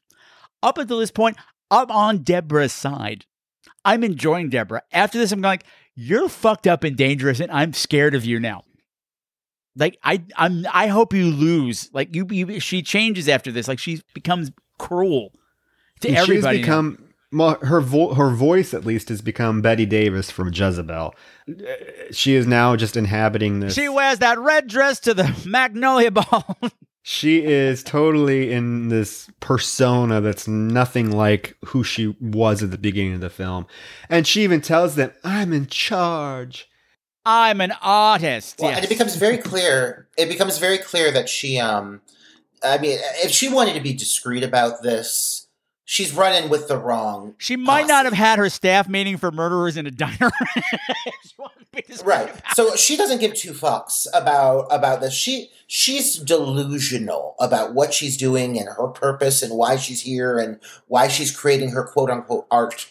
And this mini army that she's created behind her. It's only, like we said before, it's only a matter of time before shit hits the fan. But in her mind, she can't see it. She's not even aware of it, which really makes for this. She's above it all. She much like so many people in Hollywood, they think they're above it all. We're above the law. We can get away with anything. Given recent years, yeah. But then, what I love it, like we cut from this to this great shot of the newly formed group, this new business stomping down the foggy street, ready to go out in their first kill. And I'm like, oh fuck, we're gonna have a party. The party's about to start. And they go to the library. When you're gonna have a party, where do you go? The library, bitch. Yeah, do it, decimal motherfucker. Because Evelyn is working, and Evelyn is closing up the library. And she shuts off all the lights, and she's like, good night, books. And then all of a sudden you hear, shh, which is kind of creepy. Like, oh yeah, I would not want to hear that in a dark library in the middle of the night. I would not want to hear someone shh me. And there is she turns the lights, or she turns around, and they're all standing there. And she can't recognize Deborah because Deborah has a blonde wig on now because she's some other... And the lights are out. The lights are out there. There is a kind of a cool chase scene here. I do like this scene a lot. I think it's very well done. I think it's pretty suspenseful. It's scary. It's very distressing because this woman technically has done nothing to deserve what she's about to get. Well, and one thing I really enjoy for the first kill and the second is the build-up. Like, you go into this knowing who the aggressors are going to be. Right from the start. So that suspense, like a lot of times in movies like this where I know who the killer is, there's an element of suspense that's removed.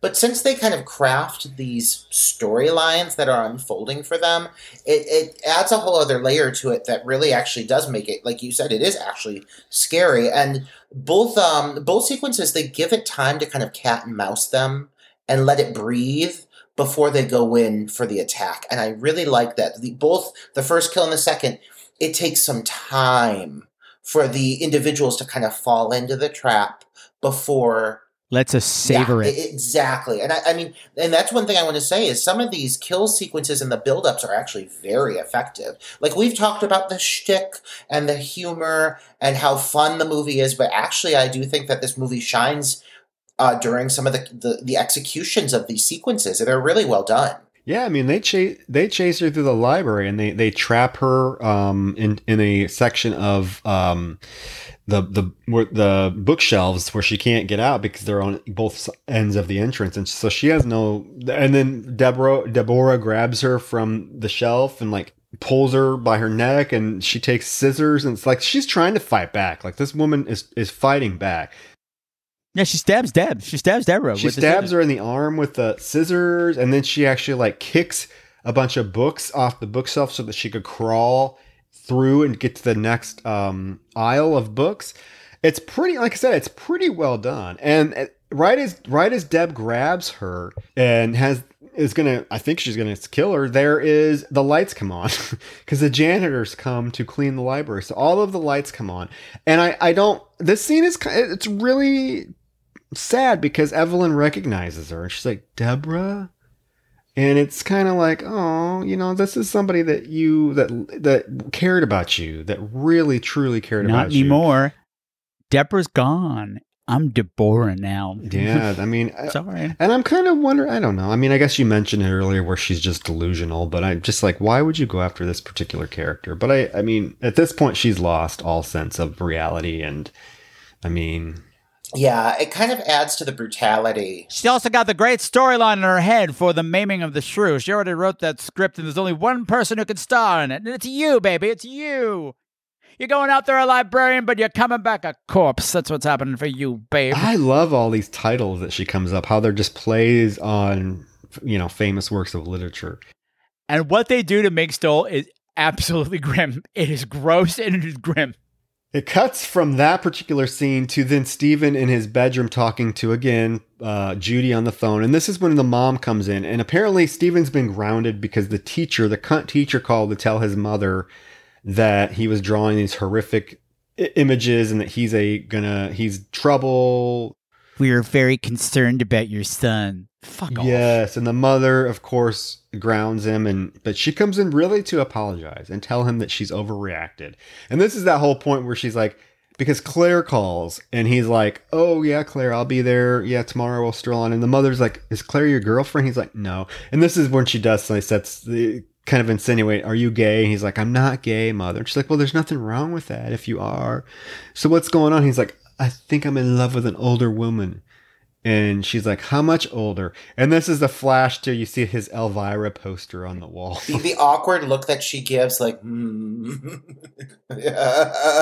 Yeah, her giving side eye to herself on the wall. There's the only wink. It's the only wink to the camera in the whole film, but I'll allow it because it's a great one. And so she's like, okay. And then it cuts back to now they have Evelyn tied in a chair and she's screaming. So what does Deb do as Mr. Twiggs is filming? It's pretty disgusting looking. She sews her mouth shut with a needle. It's a great effect. It looks great. I don't agree. The whole build up to it, I loved it. But the actual penetration of the lips, I was like, oh my God, that's one of the more awkward looking effects I have seen in a long time. Now, luckily, the rest of the sequence is so well executed, I don't care. And it almost added to the hokiness of everything. The whole like larger than life, they're filming a movie. But the lip shot, they looked like they were not attached to her face, but that was just me. That's you. Everyone I've shown the film. That's the film. This is the point where people, if they're going to walk out, this is where they walk out. And now they have to premiere The Maiming of the Shrew. So apparently it's another Friday because now Stephen. Well, what else are you going to premiere movie, Troy? It's Friday. I don't know, but it seems like every day in this film's a Friday. Stephen is in line with Claire.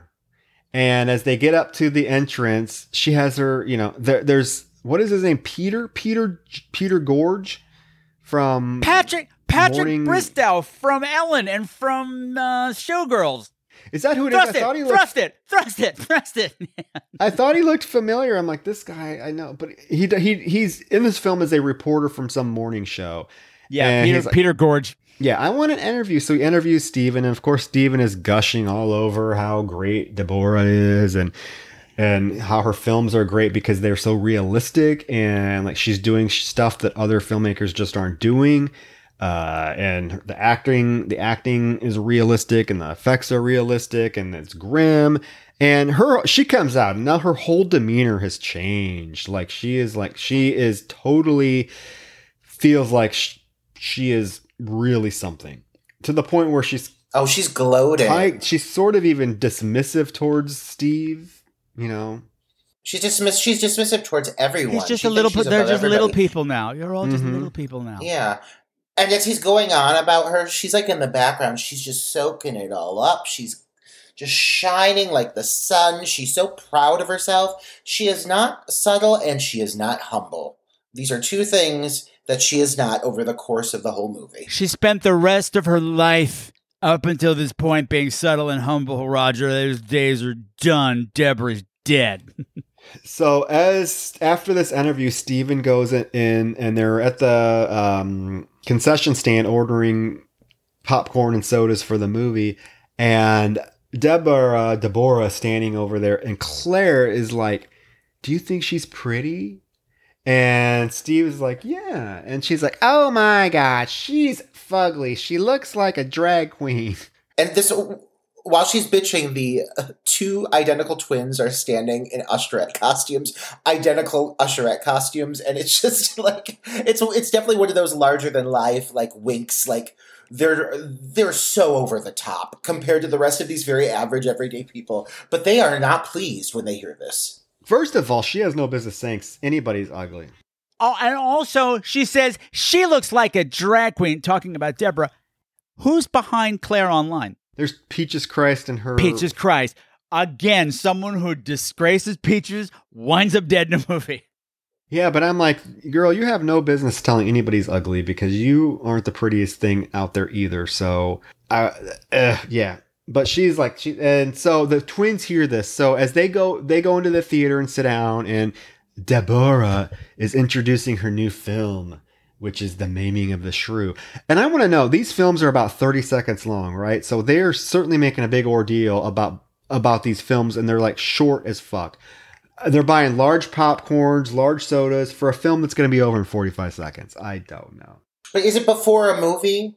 Yeah. But then there's a movie afterwards. They get the movie after. It's before a movie. I don't know. Is it before? Oh, okay. I thought this whole thing was okay. I didn't see anything else. They always says like whenever they're going in, it's like it's Insect Week with Maiming of the Shrew. Oh, I didn't see that. See, I knew that the first one was supposed to be Blood Feast, right? As Deb is introducing her new film, Claire has to pee already and gets up.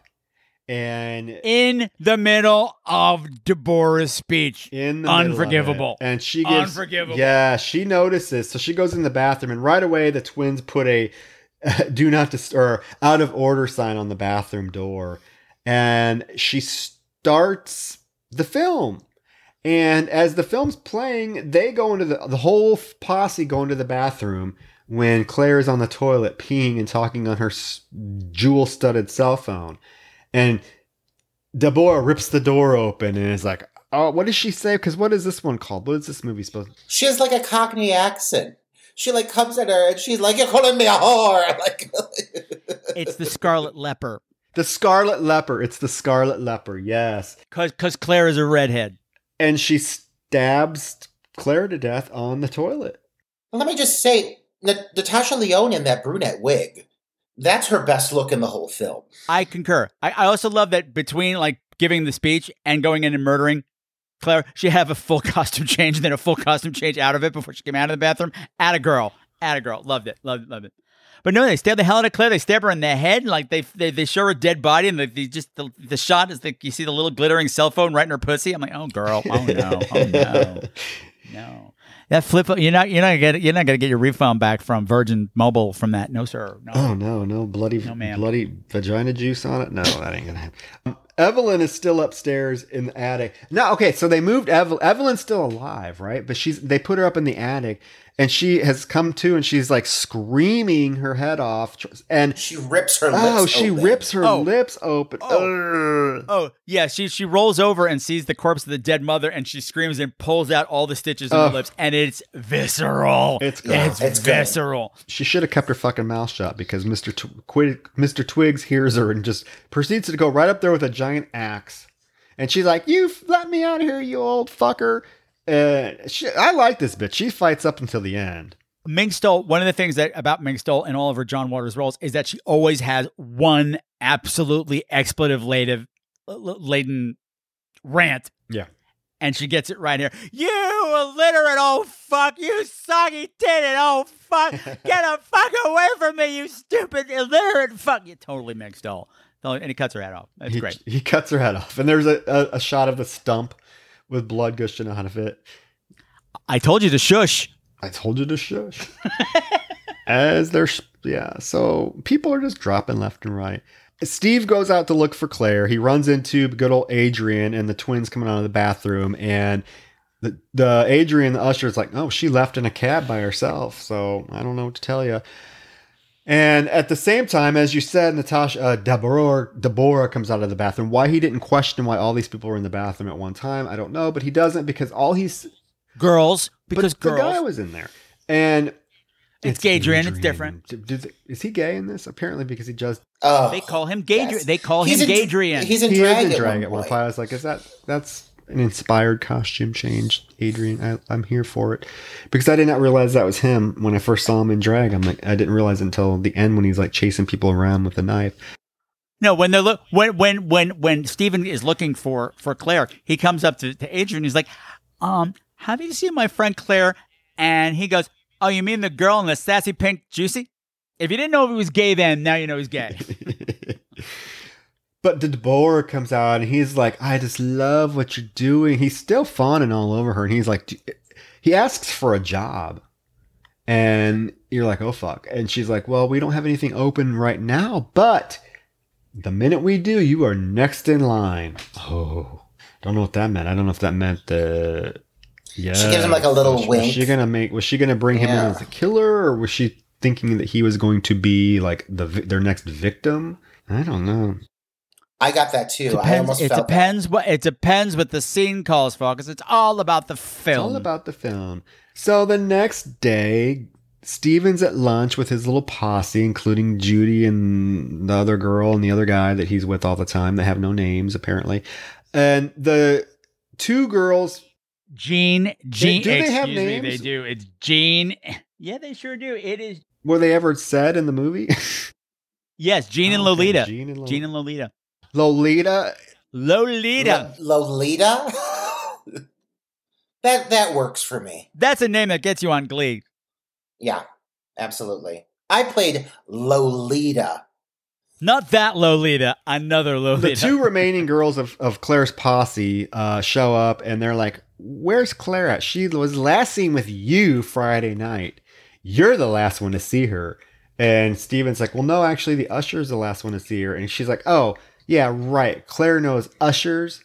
And then she's like, such a bitch. She's like, why do you have to be so fucking weird? I love this whole thing. Yeah, I love this whole thing because, I mean, I'm in a different age group than y'all. And I can tell you, as a podcaster, dealing with guests, how many times my guests of a certain age group use the term weird. It's something of the younger kids. They love the term weird. And they totally planned this thing because those two girls, like, I don't know what's happened to Claire. She just disappeared. It's so weird. Totally weird. So weird. Weird. Like, how many conversations I had to edit? Weird's out of. Anyway, nobody cares. And this is Tell us more, Troy. Because this is a random scene that I thought was kind of out of place, maybe. Maybe you guys will agree. Because the next scene is Twigs and Mr. Twigs. I just call him Twigs. My notes say Twigs, but it's Mr. Twigs. With Deb they're watching a cut of apparently Claire's death, which is going to be the Scarlet Leper. And she's like, all of a sudden she's like, what would I ever do without my Twigs? And they start making out. They're tonguing each other. He's feeling her up. I'm like, what the fuck is going on? Yes. That's a total femme fatale 1940s move. That's what she's doing. This is how we keep all the players in play, give them what they want, just a little taste of what they want without giving them what they want. But obviously she doesn't have to do that with him. He is blindly devoted to her. I like to think that it's just another like strange side plot that just didn't get explored that much, but we're supposed to just understand that above everything else, they're also in love. Like, I really want that to be the case. I really like to think that they also are madly in love, and we just have to accept that for being one more absurd plot twist, and we don't need it to be addressed again. We know it to be true. We don't need to be addressed again, and it's just, this was the one time it was going to happen. This is the one time the love was going to reach its pinnacle, except fucking Judy showed up for that interview. God damn it, Judy. Oh. We forgot to mention. We find out Judy has landed herself an interview with Deborah by calling the theater and pretending to be saying she's a journalist, but not really telling Deborah that she's a journalist for the local high school newspaper. So yes, Judy shows up and knocks and disrupts this apparent, what was going to be a lovemaking session between Deborah and a 90-year-old man. And he, when the knock happens... Don't you judge them. Don't you judge them. Love is love. Love is love, Troy. Love is love. As the old man in the room, I say love is love. Love is love. But the knock happens, and he's like pissed. He's like, "Ugh." I'm shocked it even fucking works at that point. That poor old man. That's what I was gonna say. I was like, Mr. Twiggs, you can't get too upset. It don't have to work. He's still got a tongue and he's still got a twig. But I do want to acknowledge that Long-Faced Judy, the title of her article she's working on is Self-Hating Women, which, you know what? I'm sorry. Fuck that article. You are like the epitome of everything I don't want in a female lead. And I honestly, after I heard that title, I was like, I hope she fucking dies immediately and horribly. But things take a turn. That's what I'm saying is this Judy character, for being such good friends with Steven, she certainly isn't very supportive or on par with what he likes. And it's like she made a mockery of this interview. You're right, because she's like, oh, I didn't tell him that it's called Self-Hating Women. And I'm wondering, where is she getting the fact that Deborah hates herself? Because she made a film where she cuts girls' tits off, so you automatically hate women. But at the same time, I really like Steven's comeback to her is like, hey, we don't have very many horror female directors, and to have one that's actually making a mark in our town, that's something that we should be proud of. But Judy's stupid ass still has to go to this interview and try to provoke Deborah by writing an article that's really about how much she is like you said, a self-hating woman. Judy completely deserves what happens to her, and honestly deserves more based off the title of that article alone. But I digress. Back at school, before we see Judy actually try to do the interview, there is a scene back at school where Steven is in the principal's office being grilled by the admin, that horrible teacher, and Claire's parents. Oh my God. Claire's mother is going for a Best Supporting Actress nomination with her 2 or 3 lines, one of which is, "What did you do with her?" Well, look, Roger, the reason that they weren't around when Claire disappeared was because they were touring in a production of Grease. He was Kenickie, she was Brit, or did I misunderstand this? Oh, they were in Greece, the country Greece. Never mind, I misunderstood the subtext. But this teacher, such. She's just provoking him. She is just provoking. Oh, he did something to her. What did you do to her? I can think of few characters I've seen in a film that I have verbally out loud desired to be killed on camera over the course of a film. And every time this broad sachets onto camera, I'm just like, oh, Lord, let her have the most excruciating death. I don't know about you, Roger. It's because I superimposed some teacher from my past on top of her who put me through the same bullshit. She's a cunt. At the theater now, Judy is there to interview Deborah, and she's in her office, and while she's waiting for Deborah, she actually sees, why would they have it sitting out? It's sitting out right on the desk. No, not Troy. These guys are bumbling. But they're not bumbling. They don't give a fuck. They think they're above it all. That could be. It's Claire's star-studded or jewel-studded cell phone right there, blood on it and everything. Flip phone. It's the height of technology. It's a Nokia flip phone, but it's and she sees it. It's covered in blood. She actually takes it. Like, you not think they're going to notice that this cell phone that was there a second ago is not there anymore? She responds though, like, I mean, Judy annoys me, but this whole sequence, what occurs, what unfolds in her response to it, I actually very much enjoy. And for me, my response, if I saw something like that, and I'd probably do the same fucking thing. I'd probably be like, I have to have proof. I got to get out and I got to tell somebody. I'm going to grab the phone. Like, you know, I get her rationale, and she responds very much as I think a teenager would, you know? Ding, ding, ding, ding, ding, ding. She's a kid. She's a kid in an impossible situation. And I also love that she stuck it in her bra because she had no boobs. I was very happy with that. All of a sudden, she had one big boob and one not big boob, and I said, you go, Judy. Get out that door right now. once Deborah comes in, she's like, I'm not feeling well. We got to do this. I'm sick. Another time. I'm sick. I got to go. And Deborah's like, I'm a very busy woman. What are you doing? You're wasting my time. And she gets up and she's like running down the stairs and they all corner her. And what's this gay Adrian comes down the stairs and she's like, don't let her leave. She has the cell phone. No, I don't. Well, he calls it and it rings in her titty. Which leads to an amazing audio transition of a scream going into the most cavernous echo I've ever heard. It's so over the top. It's so dramatic. Opera at the theater. Only opera at the theater. So now we get the scene where Deborah is being interviewed by Peter on the Morning Fog show. It's called The Morning Fog. That's the name of the TV show. And she's totally into this Bette Davis, Mae West character. And he's trying to ask her like serious questions. And she's just like lights up a cigarette, is being dismissive, and just acting like she's like God's gift to filmmakers.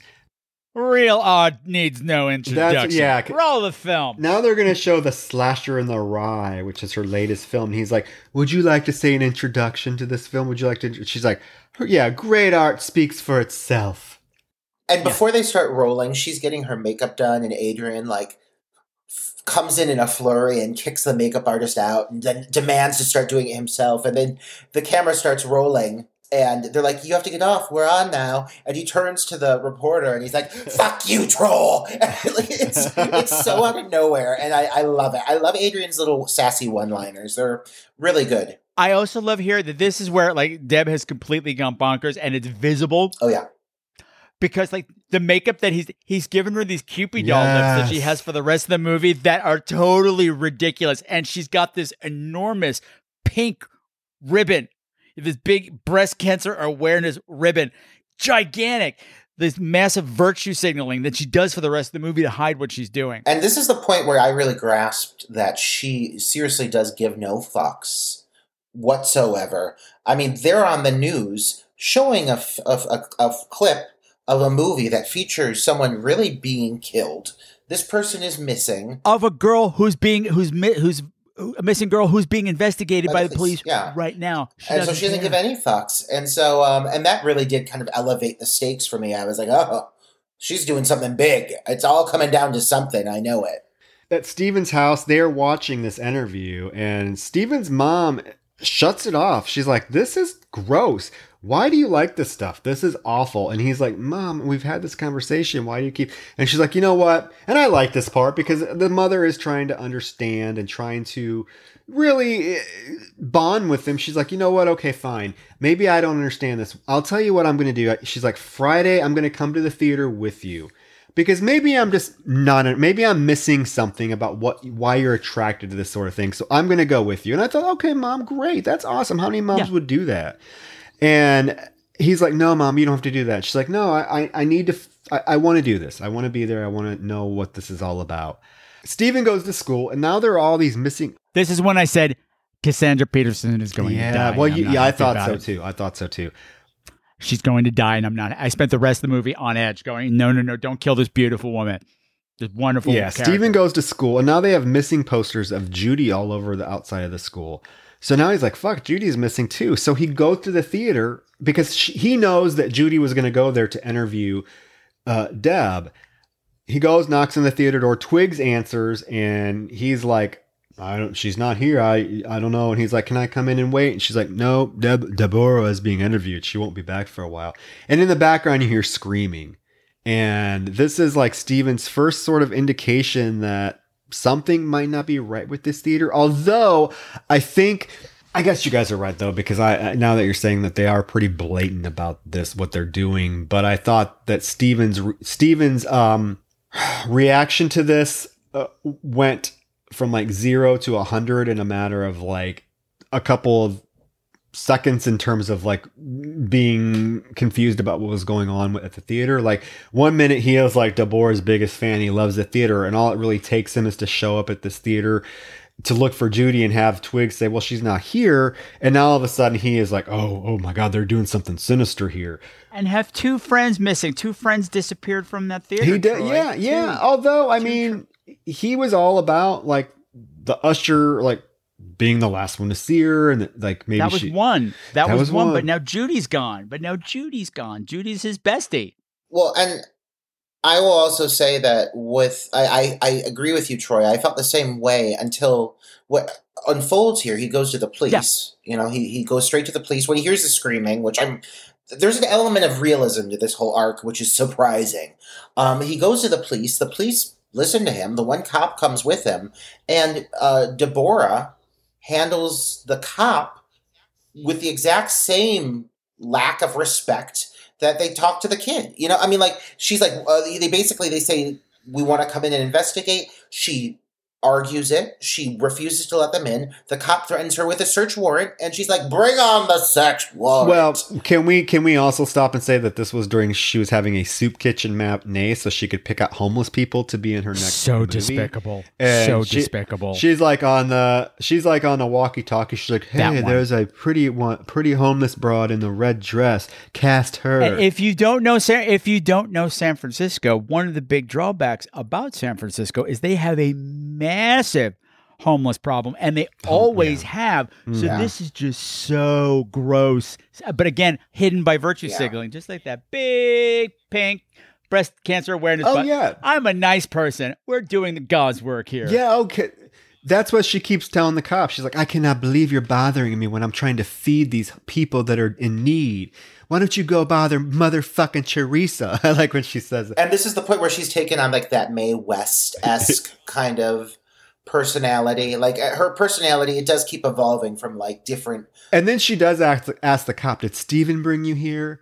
Because Steven's there. And then she's like, this officer, this young boy is obsessed with me. He is just mad that I will not give him a job. He's a stalker.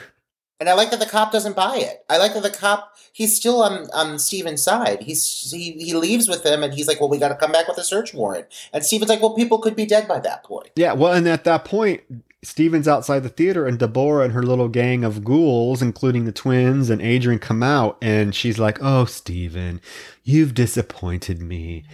And then she admits everything. She basically does. Flat out. She's like, I thought you loved me.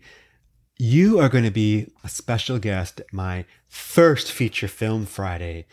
And you know what? Your little girlfriend, she might not be the best actress, but goddamn does she have a great scream. One great blood-curdling scream. Yes, and I'm like, oh my God, you basically are just telling him that what you've done. At this point, no fucks are given.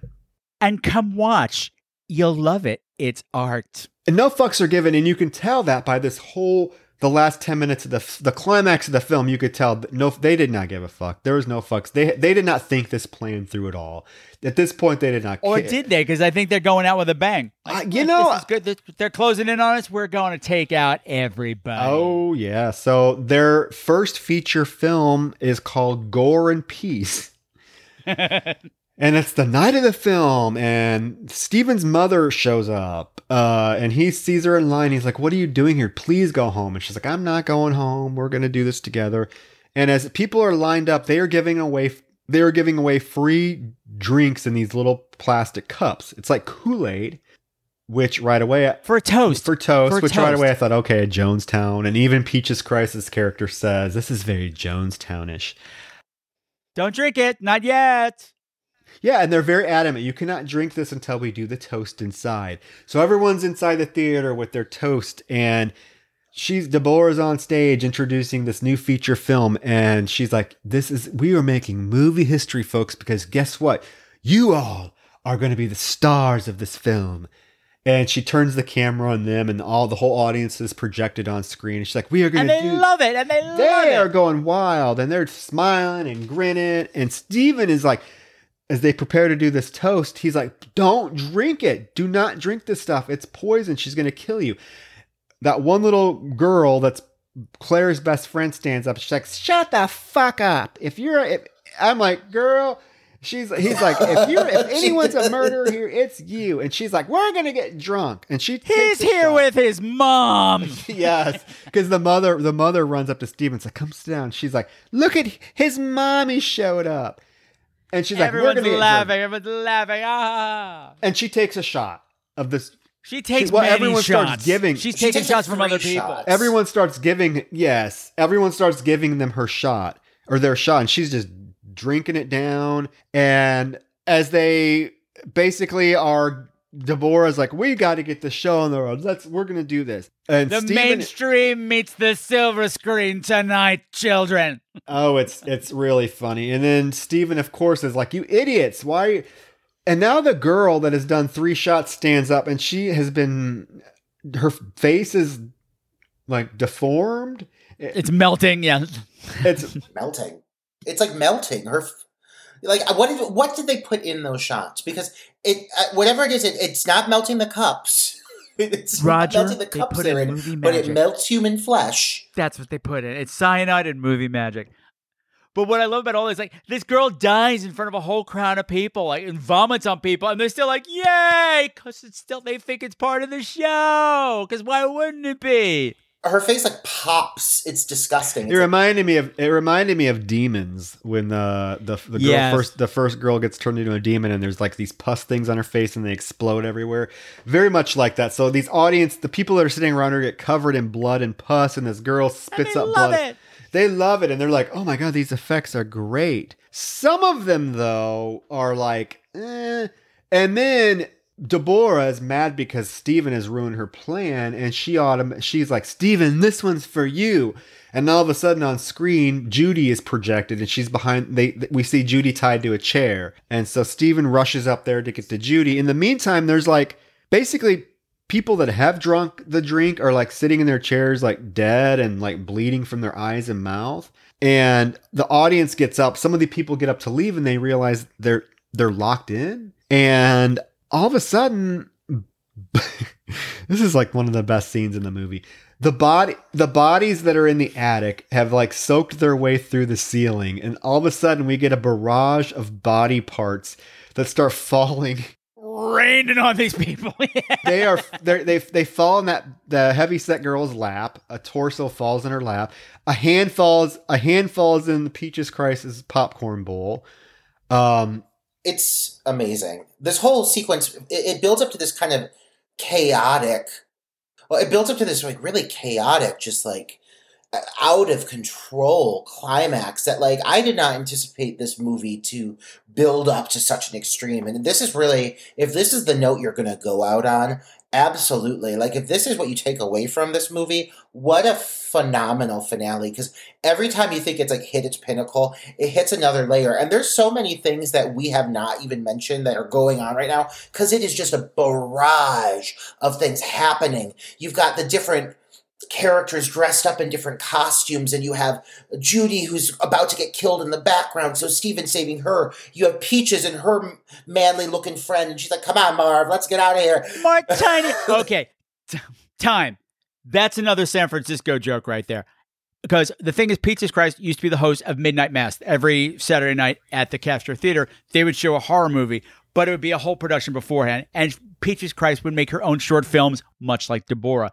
In the short films was always featured her best friend, Martini. Martini always met a horrible end, which ended with Peaches Christ going, Martini, no! Which happens in the movie. So that was for the Peaches. Oh my God, that scream, cinematic gold. Like this whole sequence just blew my fucking skirt up, and I couldn't get enough of it. And even with the whole thing of the bodies dropping, I mean, that's something that's been referenced throughout the movie. We haven't even touched on this. The blood droplets coming from the ceiling. Several people acknowledge that the bodies are starting to drip through the ceiling. And then when the ceiling gives way and all these bodies start dropping on people, and it's happening throughout the whole sequence, they just keep falling. It's fucking hilarious. I couldn't stop laughing. I was cackling the whole scene. Well, Adrian's dressed in drag, and he's gonna kill. He comes at Peaches Christ with a hatchet and is going to chop her. And right as he's getting ready to, a headless body falls on him, but Mink stole. and it falls, but he gets embedded in her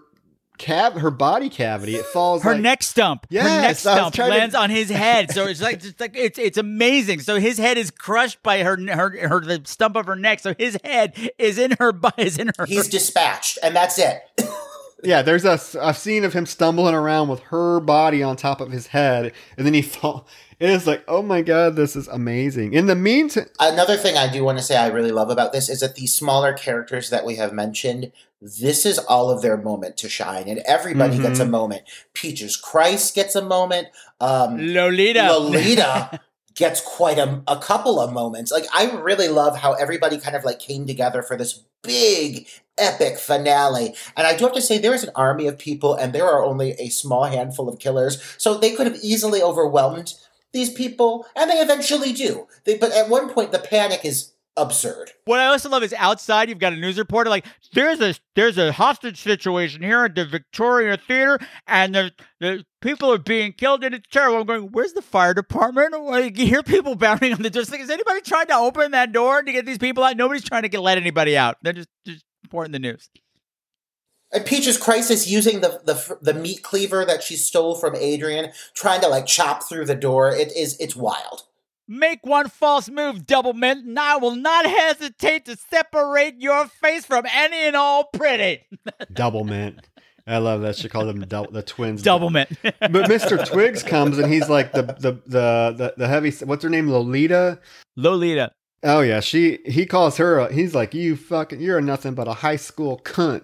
Mentions that her vagina smells, and like, yeah. Oh my goodness. I forget exactly what he said, but I was like, oh, honey. Oh, Mr. Twig. Mr. Twig is doubling down on poor Lolita, who has had no interaction with him at this point. No, and except for this. A pile of guts falls, and it distracts him, and as this time, Judy takes like a tape recorder or something? She takes a film reel and bashes him in the head with it. Though I do not think contact is actually made on camera, but I'll buy it, because he's a frail old man, and he does drop. And that doesn't take him out anyway. No, that doesn't take him out anyways, because Lolita winds up stabbing the shit out of him. A few seconds later, when Lolita realizes she's still alive, she's like, oh, hell you gotta be fucking kidding me. I love that Lolita gets a kill count in this movie. Like, the last thing I anticipated for this finale. You did not put a fabulous plus-size goth girl in a movie without giving her a kill, and they gave her a fabulous one. She stabs the fuck out of Mr. Twig. You don't get to say the things that Mr. Twig say to her without getting your revenge, and she does. I said, atta girl. And they are able to get the keys from his dead body, so they unlock the door so several of them get out. But in the meantime, Deb now has Steven's mom, Cassandra Peterson, and takes her up to the roof. Natasha Lyonne, keep your fucking claws off of Cassandra, because she is a national fucking treasure. Well, she is up there at the edge of the roof, and Steven goes up there. Shit and pickles. I'm saying she ain't making it. She ain't making it. I'm going to cry. You don't think she's going to make it, because she's like right at the edge, getting ready to throw over, and Steven is like trying to save the day, and down below, the teacher... Nobody likes the hero, Steven. Nobody roots for the hero. Everybody roots for the killer, and that's me. I'm the star of this. But at the same time, for some reason, this fucking teacher shows up, and she's down below telling everybody that'll listen. Oh, it's Steven. I told you he was a. It's Steven. It's totally Steven. I told you he was a horrible person, didn't I? No, but she gonna get hers. She gonna get hers. You know what she's gonna get? She fucking sued, is what's gonna happen, for slander. Because something's happened to this Steven has the goal to be like, you know what, Deborah, you are nothing but a fucking hack. You're a terrible actress. You can't act. And your father would be fucking ashamed of these shitty fucking movies you're making. That sets her off. And as it sets her off and she starts going into hysterics, Steven's mother is able to get away. So now they're together and... No! Yeah. Stabs her in the throat. Cassandra Peterson just turns around and stabs her ass in the throat. Stabs her in the throat after she tries to lunge at Steven when he tells her that she has no... Oh, because he's like, you have star quality. And she lunges at him, and that's when Cassandra Peterson stabs her in the neck with a knife. And Steven then pushes her off of the building. And there's a beautiful, very well executed shot of her falling in slow motion. Yeah. The longest fall, I think, ever captured on camera. But it is, what a grand finale. It's gorgeous. What a way to go. Of course, well, that's the way a real star is going to go out. Yeah. And the whole thing of Natasha Lyonne, as it's building up to this, she starts almost like reverting back to her childlike mentality. And I mean, it is a weird performance, but God, if I could get Natasha Lyonne saying "Daddy, Daddy, Daddy" as my ringtone, I would, because it is bonkers. It's bonkers. It all boils back. It all crazy. boils back to Daddy. That's what takes her, and it's her first negative criticism. And like any filmmaker, they crumble at the first taste of bad criticism. The fact that Cassandra Peterson gets a fucking kill is, I mean, they're keeping me satisfied, beginning to end. She's basically the final girl. I mean, she takes out the killer. I mean, that's really what it boils down to, which was a smart move to cast her as this, you know. Oh, yeah.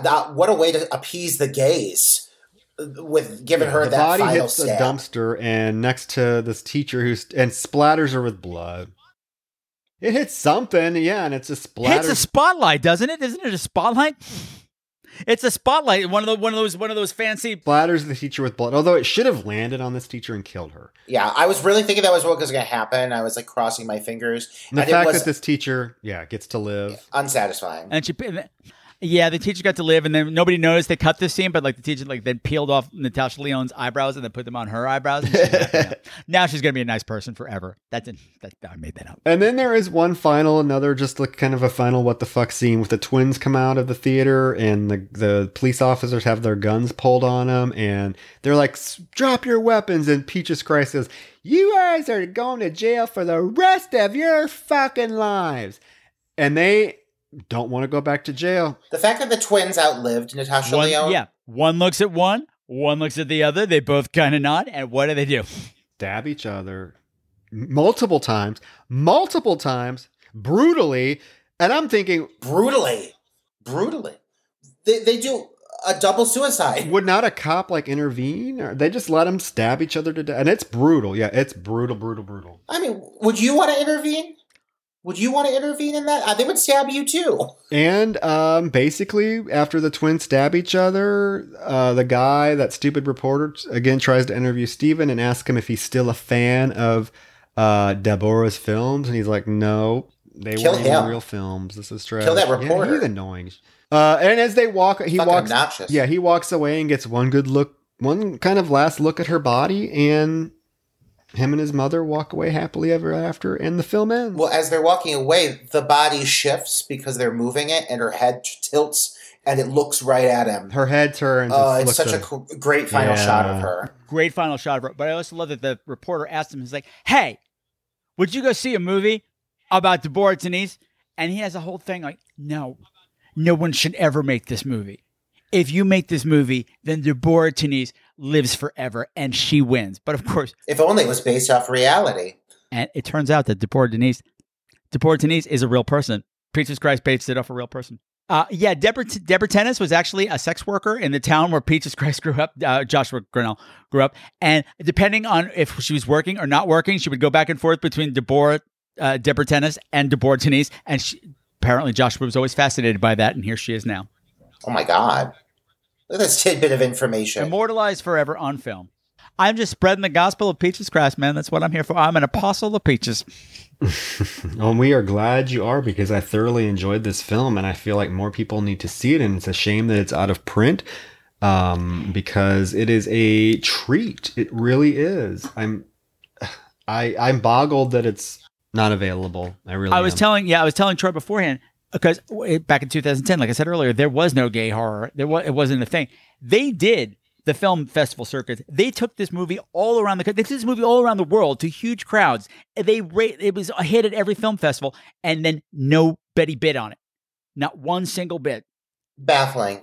You know, I think this movie does really well is, it walks the line between queer indie and mainstream.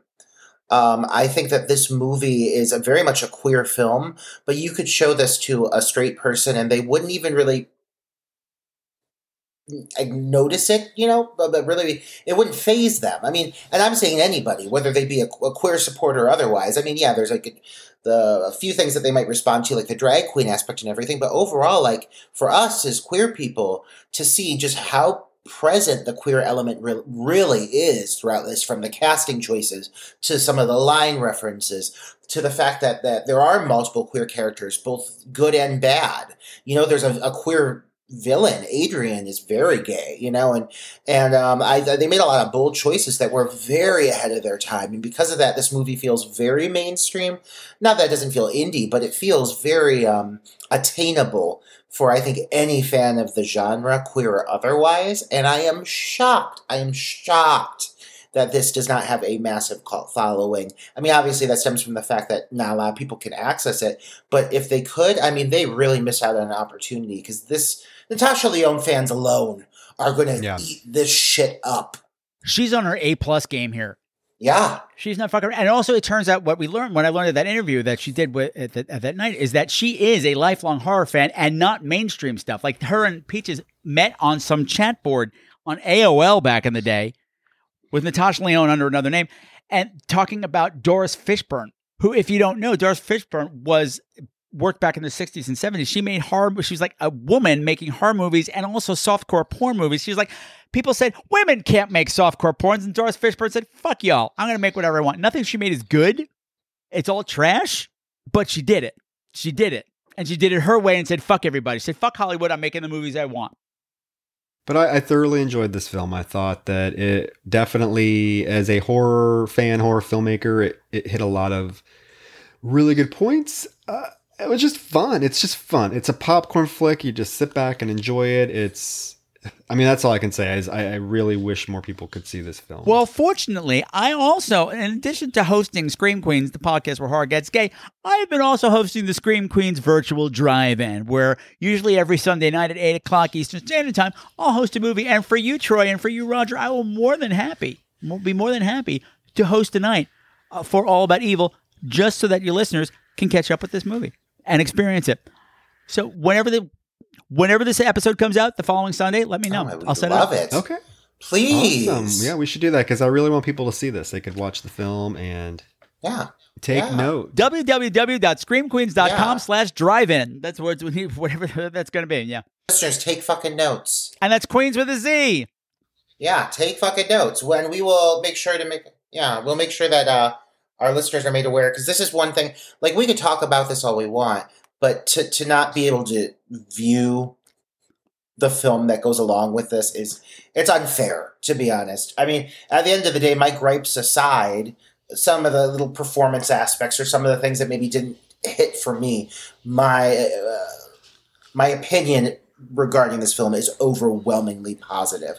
And it builds and it builds and it builds to a surprisingly impactful and effective conclusion that I just couldn't get enough of. I mean, I could watch that finale. The last 10 minutes of this movie, I could watch it on loop over and over and over and let it lull me to sleep. It's that enjoyable. But yeah, I mean, what a great choice, and what an unexpected choice. So thank you for introducing us to this. You're very welcome. My pleasure. Like I said, I'm an apostle. Well, and yeah, thank you for being a guest. Also, we've enjoyed this. This was a lot of fun being able to chat about this film. My pleasure. My pleasure. So yeah, just tell the listeners again where they can find you at, where they can find your show. Well, I am going on hiatus for the month of August, but you've got 11 years of shows to sift through, and both of these guys have been on my show, so you can pick out those episodes. And you can find me at www.screamqueens.com, and that's Queens with a Z. There you go. One of the first, guys. One of the first. One of the first. One of the original. Probably the original. Not one of. Probably the original gay horror podcast. So check it out, because I remember, I listened to several episodes of Scream Queens before I had connected with you on social media and whatnot, and I loved it. I remember one of the ones that stood out to me, because I never thought anybody else, I know I'm going off tangent here, but we'll get back on track. One of the first episodes of yours I listened to, it was a film that I listened to it specifically because I just came across it when I was browsing Apple Podcasts, and I just thought I thought I was the only one that ever saw this film, and it was Hollowgate. The Halloween. Which one? Hollowgate? Oh, hello. Whoa. Oh, you covered it. Yeah, that's not the title, but yeah, I know exactly. Yeah, it's that fun. Yeah, that's such a weird movie. It's the Halloween theme where the kid that, at the beginning he's bobbing for apples and his dad holds his head underwater. And then it flash forwards to the group of kids that what are they doing? They're delivering something on Halloween night. Oh, that's a different movie. That's a totally different movie. But yeah, you did it. See, you don't even remember. This is how long ago. This is how long he's been doing this, folks. Is he can't even remember one of his own. No, and episodes. also, usually during October when I'm doing Halloween movies, I'm doing a fundraiser for homeless LGBT youth. And I'm putting out a show a day, and they just blur. Like everything blurs. That both of these guys have been on during that. And yeah, I remember. Yeah, there's this. But that was years ago. That's one of the first like podcast episodes for horror podcast I ever listened to. Yeah. So he's been. So not to make him feel old. My point is definitely one of the originals. So check it out because it's awesome. And we are so grateful that you came on this little meager 1-year-old show. You're very welcome, little one. You're very welcome. Yes. And with that Call me again when you're legal. Yeah, right. Roger, real quick, before we wind up here, what are we covering next week? Next week, we're going for something like a pinch drier. With a pinch more of a serious tone than this week's selection. But next week, we are watching the 1973 horror masterpiece. I'll say a masterpiece. I'll give it that term.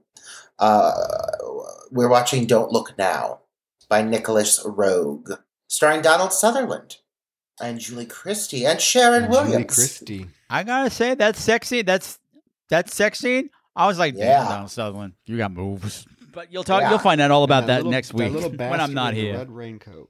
Oh God! Yeah. Why do you think I picked this one? Just because of that little bitch. Oh, with that coy face. Because of the accessories. Because of the fashion accessories. Yeah, that'll be next week, guys. Don't Look Now, which is a film that it's acknowledged as being a great horror film, but for some reason it just doesn't get brought up that often. And I feel it needs to be mentioned more and acknowledged more and respected more. So yeah, that's my selection. Woohoo! I'm excited. I haven't seen that for years, so that'll be a good one to revisit. Yeah, perfect. So that's great. We appreciate you listening, and again, stay tuned for information about this the viewing of this particular film, All About Evil, after this episode drops, because it is a really a unique opportunity to see a film that you might not be able to see otherwise. Who knows if it'll ever be actually get a proper release. So we will definitely be posting that information so that you can watch it. Yeah, absolutely. Thank you. Thank you for offering that for our listeners. All righty, folks. You're welcome. We will call it an evening, and until next week, and Don't Look Now, we will chat you later. Goodbye. Bye.